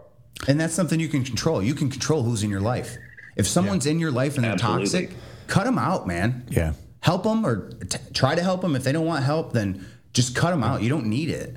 Energy flows, and you don't want that energy, man. No, that's like cancer. I'm with you. It is. Cut it out. Cut it out. Cut it out. It's the same thing at work. If someone at work is cancer, then go to HR. Yeah. You know, get rid of them. Yeah, if you can. So, you know, aren't we also talking, though, too, about holding one another accountable as well? We're talking about openly talking about it. Let's talk about it, and let's hold one another accountable. Hey, it looks like, you know, Lee, you're having, like, you know, Chris recognized with this friend that's in the police force, you know, like, I'm seeing things. It looks like you're having some struggles. And so at that time frame, you're kind of holding that person accountable and saying, I also have experienced those things. Let's talk about it. Let's move forward. Let's see if we can find a path. And, you know, Chris, we talked about on your episode that it's a work in progress. It's not something that's a one and done. You can't find the magical pill that's going to cure you. You know, today it might be great that you're going out there and you're doing a fishing thing, or you're going golfing, or you're hiking, or you're into running and all of that. But it can quickly come back. It's how well you deal with it when those occurrences happen. And again, who you surround yourself with and how those individuals are holding you accountable of how you're going to be able to progress forward. Yeah. And I think that's what Chris and I have at work, where we have each other, where we have unconditional love for each other, you know, where I can go in his office and I can say, this happened, and I know he's not going to, you know, selection ongoing process, Lee, you're fired. Right. You know what I mean? It's like, well, I love you. Yeah. And he gives me a hug. Yeah. You know, and it's okay for guys to do that. Yeah. You know, it's okay. And, you know, it feels good. Like I talked to a buddy, someone I hold on a very high pedestal, and we get off the phone, and he goes, he's like, I love you. I love you too, brother. Wow. And to be able, I mean, how powerful that is to know that you have someone that loves you unconditionally. Yeah. You know? Yeah. No, that go ahead, Chris. I was just going to say it's. I think particularly with guys that come from alpha communities, it's a growth moment when you realize that unconditional love isn't just for your spouse or your family or your children. Yeah. It's about the people in your life also that you care about. That could be a coworker, that could be a friend. And the ability to show that to them and make them understand that it's there is so huge, particularly when you're talking about recovery. Like when they know they can come talk to you, and when you know you can talk to them, it really changes your thought process with dealing with things. Yeah. I think I love these conversations because it used to be, and for a lot of people it still is, like you don't tell your buddy you love him until you're standing at his headstone. Yeah. You know, and you're sitting there thinking, I wish I would have said these things. I wish that he could know, you know, or she could know what they meant to me and how proud I am or honored I am. And I was lucky. I learned that after Michael Jankowitz died. And I just thought, I love that guy. Yeah. He was the coolest stranger I probably ever met, and it's so much fun to be around. And he didn't know that I felt that way. I mean, we chance to tell him. We spent some time and stuff like that, and you know, I like that you guys end your conversations that way too, or your phone calls like that too. I do that with some of my buddies, and you know, it's important to do because it's not just it's good for recovery. It's good to be honest with these things, but it's going to make you more resilient when you lose somebody, because then you're not going to be standing at that, at that gravesite or that funeral or talking to somebody's family member saying, he meant this much to me and I wish I could tell him, because you already have said it. Yeah. And that's one step closer to being,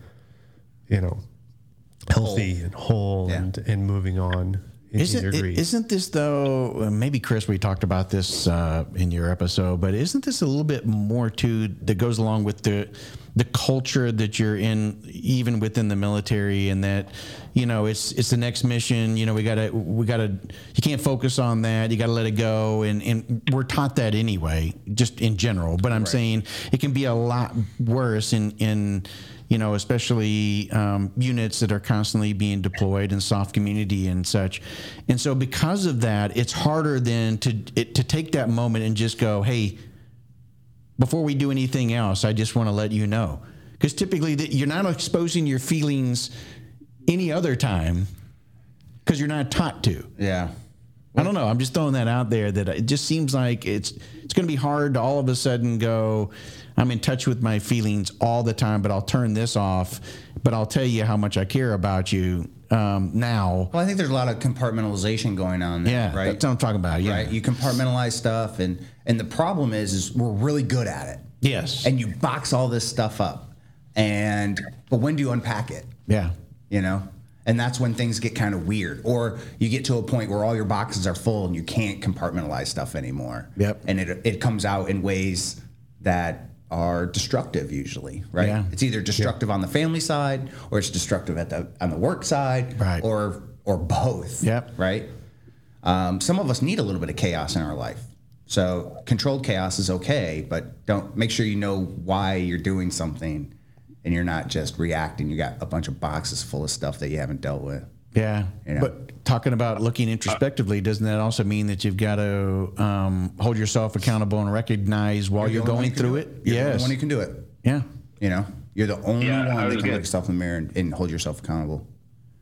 I was going to say one of the reasons that Lee and we talk about this frequently, one of the reasons that we're talking and sharing and I guess exercising candor with everybody is openly and honestly expressing our opinions and our flaws and successes and whatever is, at the end of the day, the community needs that. It needs leadership. It needs someone to show them that it's okay to do this. It's okay to communicate. It's okay to have flaws and have made mistakes, and share that information with your buddy to help you get better and help him get better.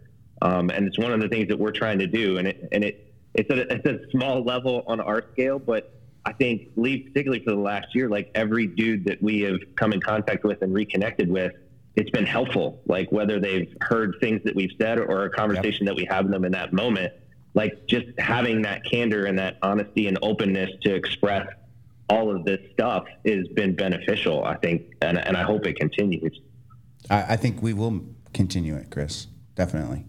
Well, when I did my first podcast, I only did one other one, and I had one of our OTC instructors call me. Which he's never called me, right? And I was so scared. I was nervous. Well, I was nervous for the podcast because I didn't want to talk about stuff and get in trouble with the community, because I still, care. I do care what they think and how I represent, our community. But so someone who is an OTC instructor, I mean, Kyle Lamb calls me and says, "Hey, you did a good job." Right? I mean, that's better than any award I've ever got, right? Yeah. I mean, medals are medals, but have someone like that means something. Yeah. To have someone call you and because you openly talk about that, and then guys that you hold such a high standard for are okay with it, and they're like, "Hey, I have issues too. I mean, or I need to talk about more of that stuff." Yeah, it's. I think that's a good example too of just the smallest amount of effort and how big an impact that is, because it doesn't take any effort to press a button on the phone, call your buddy and say, "Hey, I'm proud of you. Hey, you did a good job. Hey, you got promoted at work. You had whatever it is," and just tell them. Tell them. And I still think about that phone call. I was like, I mean, just reliving that emotion. Like, did you ever tell him how you felt about that phone call? I think I did. Good. Yeah. Because hopefully he hears it now, if not. But I mean, we were just talking about telling him how you feel and everything. Because I mean, to me, that would hopefully and probably was powerful back just as much to him to go, wow, I didn't realize I left that much of an imprint, that I really. I had someone DM me and they said, hey, such and such told me to listen to your podcast. Thank you. You know what I mean? And you get feedback and it's like, amazing. Like you're helping out. You're helping people out. You're helping yourself, but you're helping other people too. And it's, it's well, and just taking the time to pick up the phone and put something positive into the world. Like that's going to make a difference, and that can turn the tide, validating someone and giving them some value to their efforts, even if it's a small thing. I mean, everybody is always asking, how do we stop this 22-a-day thing? Yeah. How do you stop it? Now it's 28. They're learning from just, I think, this war. Yeah. And but 60,000 people. But I'm also like, hey, we're still holding each other accountable. It's not okay to fail at the same thing. Right. Yeah. Right. Agree. Right. That's not the culture 100%. I'm talking about. Yeah. Right. Yeah. We're not giving a pass, and not everyone's getting a ribbon. So it's still tough. Yeah. Maybe that's why it's hard to talk about, because it's still tough, because I'm not just giving everyone a pass. Right. And I don't expect a pass either. Right. That's what I was talking about earlier, about you have to be able to love and care for one another enough that you're willing to hold each other accountable. Mm-hmm. If you don't do that, then you're not really both going to progress forward. You got to be able to call one another out. You called each other out back in the day. Yeah. Hard. Like after actions reports. Yeah. Hot wash. Rough. Yeah. Right? Yeah. Rough. Yeah. But also as part of that learning to be human. And one of the problems I had at the unit is we got there very young. And as I progressed and became a leader, the people who were ahead of me still pictured me as a 24-year-old asshole or hothead or whatever. They pictured me. I'm like, hey, I'm 35 years old, guys. Like, look at me a little bit differently. Open your eyes. I make good, I'm making decisions here. Yeah. And we tend to do that. We put someone, we label them, and then that's where we keep them in time and space where everyone should be evolving. Yeah. Not everyone does. Yeah. Right? Yeah. Not everyone does. And you can recognize that. There's guys there that I'm like, you're the same E6 that was in Ranger Battalion. Why? How come you haven't progressed? Right? Yeah. And I'll call you out on it. Fuck it. You know? Call me out on it. We see it a lot. I was going to say, I think that's a good lesson. I think growth. I think understanding that you can and will and should grow as a person, and then also being able to recognize that the other people is very important. To Lee's point, yep. The guy that you knew when he was 23 in Ranger Battalion is not the same guy at 35 after 20 years in the military. Like they grow as people. And then the second point to add to what we're saying is, like Lee said, you're not giving people a pass. You're not. It's not like it's okay to wallow and blame things that have happened to you or your circumstances for everything. That person has to have personal accountability, and they have to want to get better. They have to try to get better. You cannot help a guy. You cannot assist someone. You can't be there for someone that isn't willing to help themselves. Yep. So that's important. That's a critical. It's an important part that we all have to remind ourselves, and that we have to remind each other when you come across an individual or in yourself that, hey, look, I have to focus on fixing me as well as all this other stuff. I've said the same thing, but I'm just listening to that, Chris. I'm like holding myself accountable right now, but I'm thinking that's really damn hard to do, to work with somebody who doesn't want to help themselves and needs to come to that point where they recognize it, and you're really struggling. And I can remember situations where I just checked out. It's just like, man, you're sucking the life out of me. You're bringing me down, and so I'm gonna tap out right now. And you've got to get your life straight, and you've got to recognize you've got a problem. The thing is, though, is that if that individual does something really bad, and after that, then you think, why couldn't I have done more? Why didn't I push more? And so how is that person going to eventually get out of the rut to know? And many of us have hit rock bottom, and we were fortunate enough to bounce back up, and get back on our feet again. But some people hit that bottom, and they just can't dig their way back up, is what I'm saying. Yeah. And how do you get them? Or you see them at the bottom, what you perceive as rock bottom, and they still have a ways to go down. And it's hard to watch. I mean, you have to. I mean, I hit rock bottom. Yeah. I checked myself in the hospital. I hit rock bottom. But the only person that helped me was myself. I learned tools. People gave me tools. Yeah. But you can't stay in that relationship because then you could start spiraling down too. Yes, but you've got to help that person through it, though. Well, you don't have to. You don't. Yeah. You don't. You're holding yourself accountable for their actions then. Yeah. And you have to be accountable for your actions. And yes, you want to help them, but you don't want to hurt yourself at the same time. Mm-hmm. Right? I think. I mean, I'll help anyone if they want to help themselves. I'll talk about tools I use or whatever to get through, struggle. But if you're not willing to change how you're thinking, because that's literally what you have to do. You have to train your brain to think differently. Yeah. And it takes repetition, it takes practice, and it takes cognitive processing to know what you're doing wrong and how to change that. Right. For me, in my situation, it was somebody who I think I've shared this in the past that actually stepped in and helped me remember who I was before. And that's the trigger moment or the thing.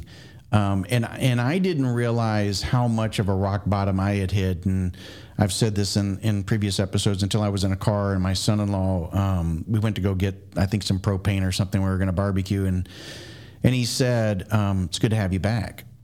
And at that moment, I said, what do you mean? And he goes, it's just good to have you back. And he got out of the car and he walked inside. And if I remember correctly, I kind of paused for a moment to think, wow, I didn't realize that I had been gone. Yeah. I didn't realize that I had forgotten everything and who I was, including who I was. Yeah. And that was an important moment. Yeah. I like that's I think of it more like I'm not going to let who I was behind me in history define who I am now and who I'm going to be, right? I'm going to be the best version of myself. Sometimes I'm going to fuck up. Sometimes I'm going to mess up, right? But that doesn't mean I have to, that doesn't destroy who I am. It means I'm human. I made a mistake, but I can still work towards being the best version of myself. Yeah. Yeah, and that's kind of, I think he recognized in me that I had forgotten myself. And it's about finding that, I kind of call it now like my anchor. I need to find what are the things, for me, what was most helpful was finding the things that anchored me. What were the things that held me down and kind of gave me that, align my purpose back and align stability And once I started recognizing and calling myself into that and saying, okay, these are the things. If I find a way to get that hook back in, and get that, then I can drift, but at least it's there. Yeah. And it gives me that foundational purpose. I think I love what you just said though about, again, it's living in the moment. You can only do today what the moment right now that you're given. That's it. That's all you can control. You can't control what's going to happen 5 minutes from now. In your circle of influence. Yep. Right? Right. It's the only thing you got. If it's outside of your influence, then, hey, don't waste a lot of energy on it. It's a hard lesson. It is. Yeah. And it's something you have to practice, right? Yeah.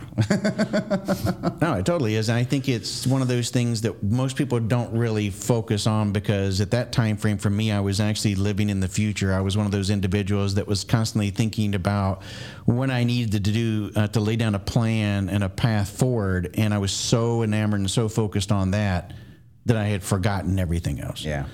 And that was something, again, I had to start getting back to, and it's only taken me, I'm not talking about a long number of years. This is only 5 years ago. So it took me a long part of my life to realize what was most important what I needed to focus on, that I need to live in the moment. And it is still a work in progress. Yeah, it will be, right? I know. I recognize for the rest of my life. Yeah, it can be so easy to let something be that trigger and get back, but at that moment you got to be able to call yourself out and just go, wait, just a minute, something's not right here. And when you're in that rock bottom, it's okay to get some help. Yeah, it's okay to talk to people. That was one of my problems. Is when I started spiraling down, I didn't talk to any of my buddies. I was like, I don't want to talk to them. I'm not in a good place right now. Why would I want to talk to them? Because selection's an ongoing process. They'll know I'm not doing well. Yeah, they'll fire me. Yeah. And so I didn't reach out to people, and that's when you need to reach out to people more than ever. Yeah, and you know who your friends are, like we talked about unconditional love. You know who you can reach out to, and if you don't, then reach out to a professional. Yeah, it's okay. Yeah. But I think that I hear more that inside the military, they're starting to recognize that more. I think there are leaders out there that are trying to change that culture, trying to make it to where people aren't afraid anymore to come forward. It's okay. We'll let you tap out, and then we'll let you tap back in if everything comes better. That's the key right there. Like if I raise my hand and say I need a break, they let me back in the game. Let me get a blow. Let me go back, sit down, get a chance to breathe. Yeah. I did 12 rotations overseas. Yeah. Straight. I didn't miss a rotation. I scheduled my surgeries in between rotations. And I think you re-enlist and I get time to go to college. Mm-hmm. But I was like, how could I go to college? My team's going overseas. Yeah. If something happens and I'm not there, that's worse. You know what I mean? So yeah. It's being able to recognize, and there's probably times in my life where I should have said, hey, I need to sit this one out. Yeah. I went through a divorce. It's like, hey, I just want I want to catch the second bird. I just need a week. Yeah. Right. You just need a week? Yeah, that's all I need. I'm good. The fact that they recognized that and they were okay with it is great. Yeah, and I could have asked for more, but I went to my command. I was like, hey, I want to be on the second bird because this is the first time I have my son. Yeah. And I want that extra time with him. And they're like, yeah, no problem, Lee. Yeah. But you don't know if you ask and talk to people. Have you guys, you two, Chris and Lee, ever thought about doing public speaking and coming and talking to guys, or especially in the soft community in some environment, and Chris, have we talked about that? Yeah. We've talked a bit. Yeah. We so important with Chris and I being together every day. Yeah. We could definitely set up just something like this at work, and if people could hear the conversations just him and I have, and be a fly on the wall, I think that would help them because it helps us, and quite entertaining sometimes. Yeah. There I was. We do talk about it a lot. Don't anybody think otherwise. It's difficult, right? Like this is, we're all dealing with our own stuff. I think the epiphany I had was A, it's okay for me to share that with people, and then B, there's good post effects for me and for others. So we're definitely doing more things like that. I got asked recently to speak at a international police conference. It's like a year out, thank God. It's in November. But the guy reached out to me based on a podcast, and it was a law enforcement officer, and he said, I listened to you guys talk about some of these things, and it wasn't war story. It was this stuff. Yeah. And he said, our focus of our conference this year is resiliency, and we think your message, if you wouldn't mind coming and speaking to all these officers, would be really good. And on the one hand, I was taken aback. I was like, wow, that's not really me. And then I thought about it for a minute, and I said this to Lee. I was like, in terms of personal growth, I think this is good for me. Mm-hmm. I think it's back to what you and I talked about, Rob, with the podcast and the impact of those. And so why should I shy away from it? Why wouldn't I go out there and stand in front of a room full of people that absolutely are dealing with similar issues, even though they have a different different background. If I can help even one of them, it's also helping me. Why wouldn't I do that? So I absolutely said yes, and they were like, wow, we're so excited to have you. Now, I've never done that, so luckily I have like 8 months to prep, and I got Lee to help me with the message. That scares the shit out of me. Yeah, it is. I'd rather be in a firefight. How many people do you got to talk to, Chris?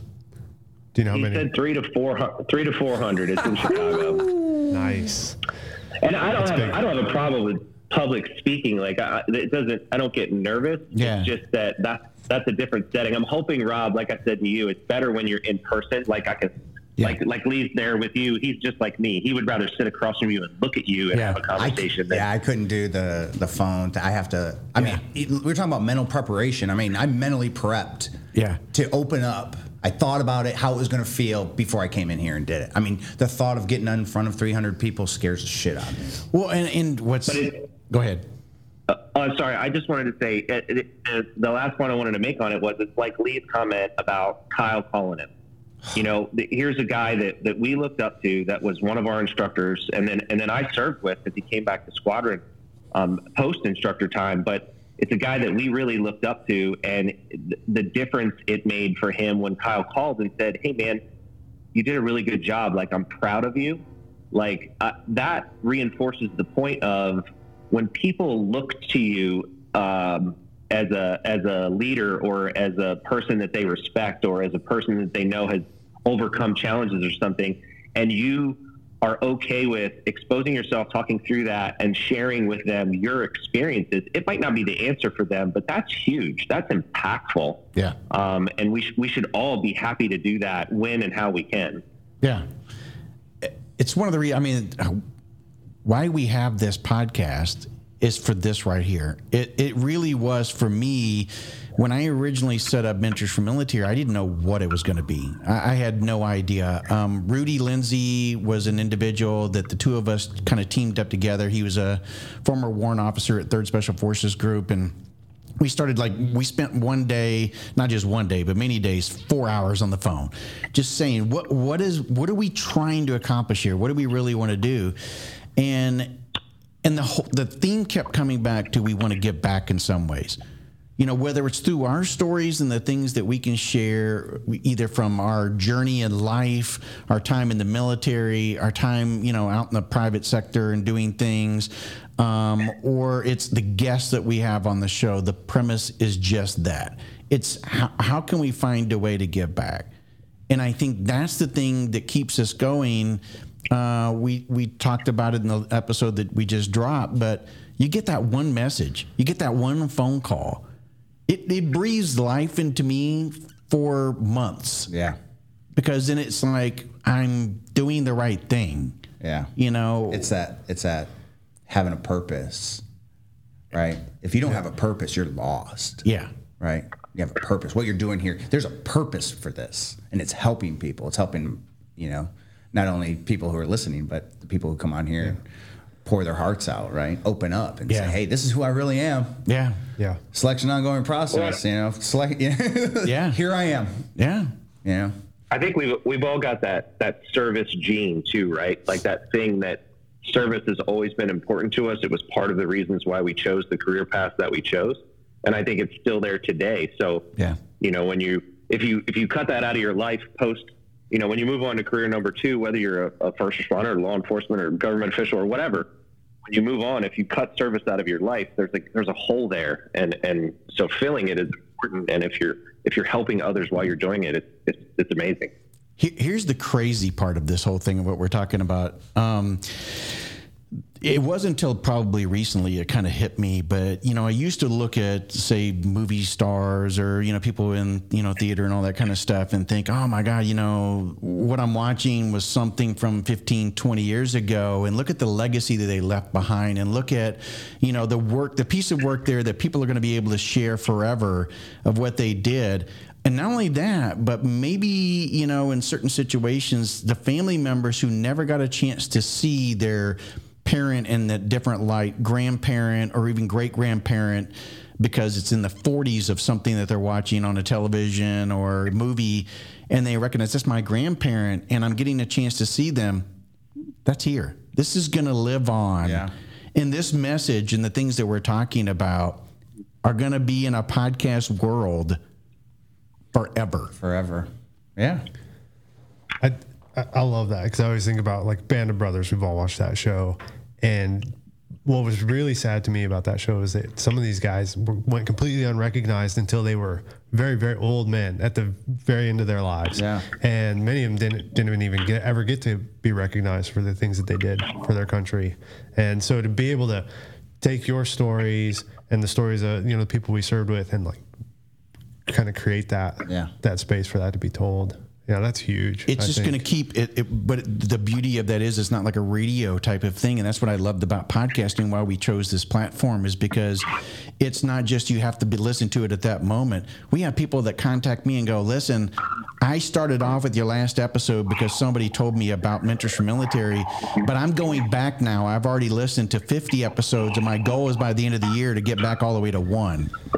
Blows your mind, right? So this is going to be something that that people are going to listen to over and over and over again. Some people would do it just because they want to listen to the same episode 3 or 4 times, but others will be that 3 years from now, they're going to stumble upon your episode, Lee, and they're going to listen to it, and it may resonate. It's to think about that. It's because I always think it's like, why? Who wants to listen to me?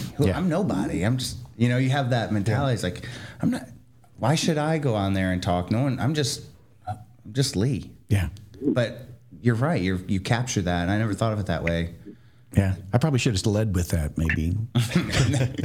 Then I'd be like, well, I don't want to leave too much in the for a legacy here. I do want to get back to Tier Tactical because at some point, you go through this whole military career. Mm-hmm. We talked about in the very beginning, when you made the transition to HP and everything. Yep. How was it you got called into Tier Tactical? Because I don't think we talked about that. No, we didn't. So I was living in Vegas, and I just signed a lease on a condo on the Strip. I didn't know what I was going to do. I didn't have a job. I was retired. Like, am I going to do some training now? What am I going to do? I was doing some protection detail stuff for some people there. And then SHOT Show. So I went to SHOT Show. Okay. On your own. Okay. Just on my own. Went to SHOT Show. Sitting in one of the bars with like 20 dudes from the unit. I'm like just loving it. And a guy comes up to me who I just met, who was an SF guy. And he's like, hey, I'm going over to the tier party. You want to go? And I'm like, why would I want to leave this? Yeah, right? Yeah. And I'm like, well, who's going to be there?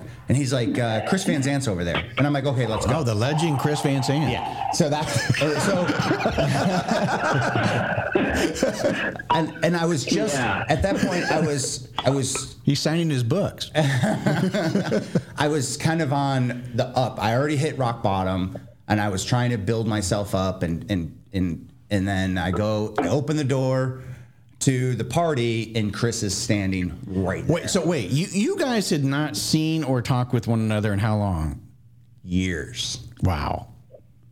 I can't remember. Very cool. Chris, we've had. It was 2009 or before. Yeah, like seeing each other in the hallway. Yeah, type of thing. So it'd been 10 years at least. So he opens up the door. He sees me. I see him, and he just gives me a big hug. Was it one of those moments where you guys both could take off running in slow motion? I wish it was. Both of you with the hair, because you both have the hair. Yeah, we're both really good looking. Yeah, you're. That's true. Chris, I got so many private messages like, "Oh, you got to hook me up with him." He's taken, I am very much taken, sir. Yes. So we go to the party, and then Chris says, "Hey, let's go." And we leave the party and go for a walk. We kind of catch up and go back into the party, and he introduces me to Jason. Jason is an amazing individual, and we had a great conversation that night. And he's asking me what I'm doing. I'm like, I don't know. Mm-hmm. Talked about my past, and he's like, well, you need to come down a tier and check out, and I'm like, yeah, that's cool. You're talking about a factory. It can't be that cool, right? I mean, you're coming in the techno world. And he's like, and it was just a great conversation. We stayed up until about 3 a.m. talking. The next day he's like, hey, come, I got some meetings set up. Just come sit in my meetings with me. Mm-hmm. I was like, yeah, I want to do that. So I go at 10 o'clock meeting. I'm there, and we sit down with a gentleman from overseas, and the guy's like, yeah, I need a plate. It needs to be this shape. It needs to stop these rounds. And Jason's just writing it down. He's like, okay. Mm-hmm. So in that meeting was a Thursday. Tuesday, I drove down to Phoenix to see the factory, which it's an amazing factory. I mean, the detail that he has put into that is amazing, right? So I show up Tuesday. The plate that he was in that meeting, they were building, and he shot it Thursday to test it. Wow. Right? Where do you find that in the civilian world? No, not at all. You don't. Yeah. Right? I'm like, this guy makes not decisions. Custom. Yeah. No. He makes decisions. He moves. I'm like, okay, he moves at the speed of war. He moves at the speed of special ops, right? Yeah. I'm like, that's the type of commander I want to work for. Yeah. And he offered me a job, and luckily, and I'm very thankful for him to bring me into the family, and I've been learning. The first year, all I did, was shadow Chris and Jason, and basically gave me an education. On the industry. I'm just curious though, coming from HP and now sitting in that room and hearing this guy talk your language. Yeah. And knowing that the company that the guy who owns it, you're sitting next to, is doing something for the betterment of this person who's listening or who's talking and stuff, and this is kind of your world, Yeah, I'm like, were you like in the moment? I tried not to fall in love with the whole thing. That's what I was going to ask. Yeah, it's that's easy what I was to do, like, right? I was like, it's a factory, whatever. But in my mind, I'm like, I can't fall in love. It can't be this good. Yeah.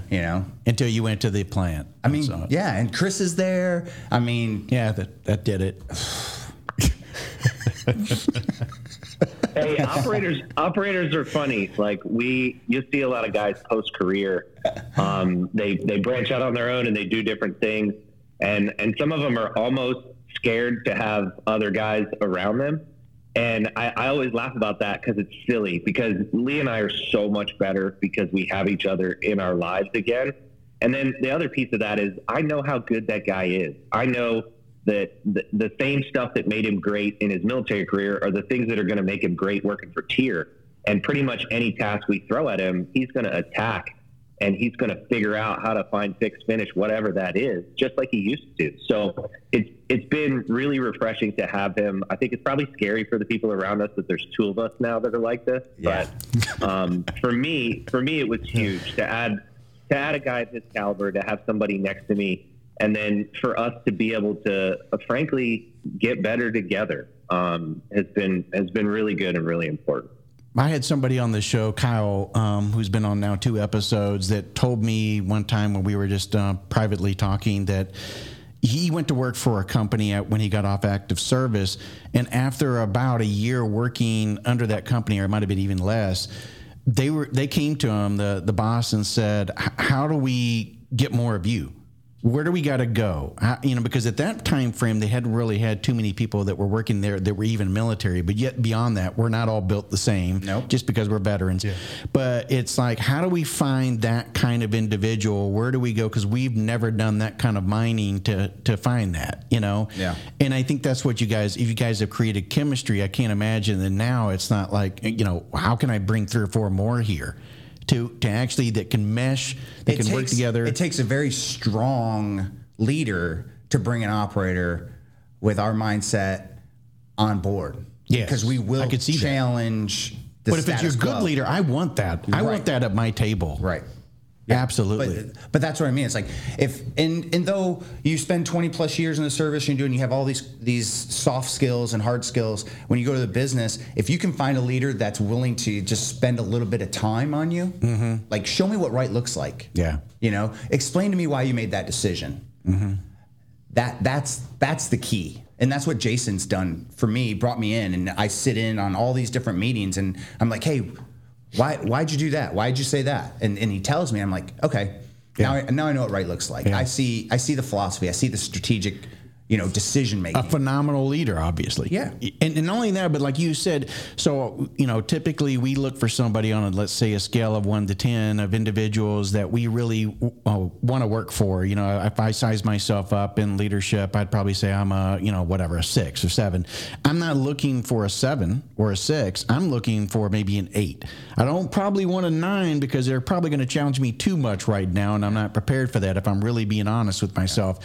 So, at the same token, if you have a leader then that looks for people that are going to be very close to them and challenge them, or even peers, but they're just missing a few little small elements, right, that takes a strong leader to do that. Yeah, and it really does. And when you bring in one of us, you have a loyalty that comes in the house. Mm-hmm. You have someone who is thinking things and seeing things from a different lens because we have a different background, right? Mm-hmm. That's what's great about it. A diverse team, right, brings in a lot of different solutions to problems. Yeah. We're talking about leadership. I love the topic of leadership. Yeah. Right. I mean, when you talk about a leader, when I first started my interview process with HPE or PayPal or Apple, I interviewed with all these companies, and they're like, "What kind of leader are you?" And I'm like, "That's the stupidest question in the world." Right? And this was actually in the HP meeting. I was like, "How about you ask me this?" Because what type of leader am I? I'm the type of leader who am I in charge of? Is it a bunch of 10-year-old Boy Scouts, or is it? Great point. Or am I in charge of some 40-year-old engineers? You're going to have to adapt your leadership style. Why don't you ask me this? Yeah. Where are the people now that you led? Think about that. And do you keep in contact? Are they still in contact with you? Are they still in contact with you? But did you build them up? Or are they in the same spot? Yeah. Because when you're a leader, you should be building people to take your place. Absolutely. Right? Or even excel. And that's okay. Yeah. Right? You got to get a little over your ego a little bit here, right? But as a leader, you have to understand that there are people out there that can do certain things better than you. But to be able to coach and mentor them, it's also like, how do I manage up? How do I manage my leader? How do I get what I need from him? That's another part of leadership, right? Yes. And how do I help the people? And how do I manage my peers? Peers which sometimes we're probably not real good at. No, right? Right. You're my peer. Yeah. I don't have to listen to you. Right. I probably should. Yeah. You're seeing things at a different lens. When things go wrong, do you blame everyone else, or do you look at yourself? Okay, when things went wrong on the battlefield, the first thing I have to do is, okay, what did I do to contribute to that? Mm-hmm. Can I look at, okay, what could I have done different? Okay, I could have done this, I could have done that. Sometimes you're like, and I'm not one to, I hate blame. I don't like carry a blame thrower around and shoot people with it. But in the civilian world, there's a lot of blame throwers. You have to look at it and say, okay, I want to make sure that I didn't make this a problem, and you have to be honest with yourself. Hey, look in the mirror. I was going to say, I love quotes, right? I love when words matter and the things you say matter. That's right. And my wife does a calendar every year for her family with pictures, and every month is whatever the main picture is. She does a different quote for each month, and they all have some significance, and she spends a bunch of time researching that. And I kind of got in that habit with things, and I read one the other day before this podcast, Lee, and it's from Ronald Reagan, and he said, the greatest leader is not necessarily the one who does the greatest thing. He's the one that gets the people to do the greatest thing. That's right. Yeah. And I love that. That's a great quote. I love that. I think that's so awesome. I think influence. Influence. It's make everybody better around you. Yeah. I learned that when I was working at the agency. My last 4 years in the military, I spent at the agency at headquarters representing the command. And what I realized was what I said and who I said it to matters. Yeah, we talked about that before off air. Yeah. About how you were describing how challenging that could be, because you really have to think in that environment of everything you say and how impactful that could be. Right. And maybe not a good way. Right. And it was a really good growing moment for me, because I went from, I was an OTC instructor. So I finished my team time, OTC instructor, and I had to have a second knee surgery, right? So that was at the point where I was like, okay, at what point do I stop trashing my body and start using my brain more. I was like, I could go up there. They put out email out and said, hey, they had an opening. It was a lieutenant colonel position up at the agency representing the command. And I'm like, I think I can do that. And if I, it's a safety net. If I can't do it, that's fine. I'll come back here and trash my body some more, right? Right. But I go up there, and the first briefing I had to do, I just bombed it, right? I talked about, which squadron's going and how many birds and where the LZ is and where they're, all this tactical stuff. And they're like, and then they start asking me questions, and it's all strategic stuff. And I'm like, I am not prepared for this brief, right? Know your audience. Yeah. Know your weaknesses. Your weaknesses. And that goes back to mentally preparing. So, so after that, I looked at it like mentally, okay, here's what I want them to know. Yeah. What do they want to know? What type of questions are they going to ask me? Right? And then you start playing some games where you can set your brief up where it forces them to ask you questions so you can talk about things, and it's very strategic in that aspect. And I learned a lot about that. Like, Lee, you got 2 minutes to brief the director on this hit in Syria. I end up talking to him for 30, 40 minutes, and everyone's mad at me, right? But it's a conversation. I'm not a briefer. I have a conversation, just talk to him like a man. Right. And it was a great learning experience to work on those soft skills up there. I got in trouble a few times, but that what you just described there, if you take that skill, you can do that to the boardroom. You could do that an interview process. So you're going through an interview, somebody's doing the same thing. You can take and channel the conversation where it goes into your favor. Right. And the problem I had with that job, I shouldn't say the problem. HPE? No, at the agency, CIA, okay. Right? Yeah. And I learned a lot. Yeah. I helped the command. I worked for 3 different commanders when I was up there, which was really unique in itself because I had a different relationship with each one of them, right? And they brought me into their command team, and I had a voice there too. And one of my commanders, he told me, he's like, Lee, people don't even know you're probably the second most influential NCO in the building, and no one even knows, right? That's what I wish I could have went back to the unit and instilled that. Say, hey guys, we can get out of this fence. Yeah, we can be ambassadors for the unit. Yeah, and we carry a lot of weight. Yeah, you take a sergeant major to those meetings, and if he's prepped, if he's ready, and he's learned that lesson, he can move the needle and help people get on the X and get after the bad guys. Most definitely. I'm curious though, when you're in a big company like HPE or something like that, there is opportunities where things can go wrong that you may be a part of. It's a big organization, so things can go apart in a fray, and sometimes you can kind of hide within that. And even if you fail or do something wrong, it's a bigger organization. It's not like everybody's going to know. Yeah. Then you come to Tier Tactical. And you come to a smaller organization where, if you do something that is a mistake, it's yours. Magnified, right? So something I learned at the agency about that. I'm not making decisions for myself when I'm at Tier Tactical. I'm not making decisions when I brief the director. He asked me a question. He's like, so what do you think about this? I don't tell him what I think about it. I tell him what my commander wants him to know, right? So being able to shadow Chris and being able to shadow Jason, I learn what the philosophy is and what direction we're going and how he thinks. So therefore, when the question comes to me, I'm like, okay, how does Jason want to answer this question? And that's how I'm going to answer it. So I might make a mistake, and I will, and I have, right? But it's the azimuth. The mistake is very little, because I'm thinking it from his perspective, and though it might be a mistake, it's not a 180 out. So you understand his vision is what we're really talking about, and that's what an NCO does, right? Commander's vision, and then what do? We make it happen, right?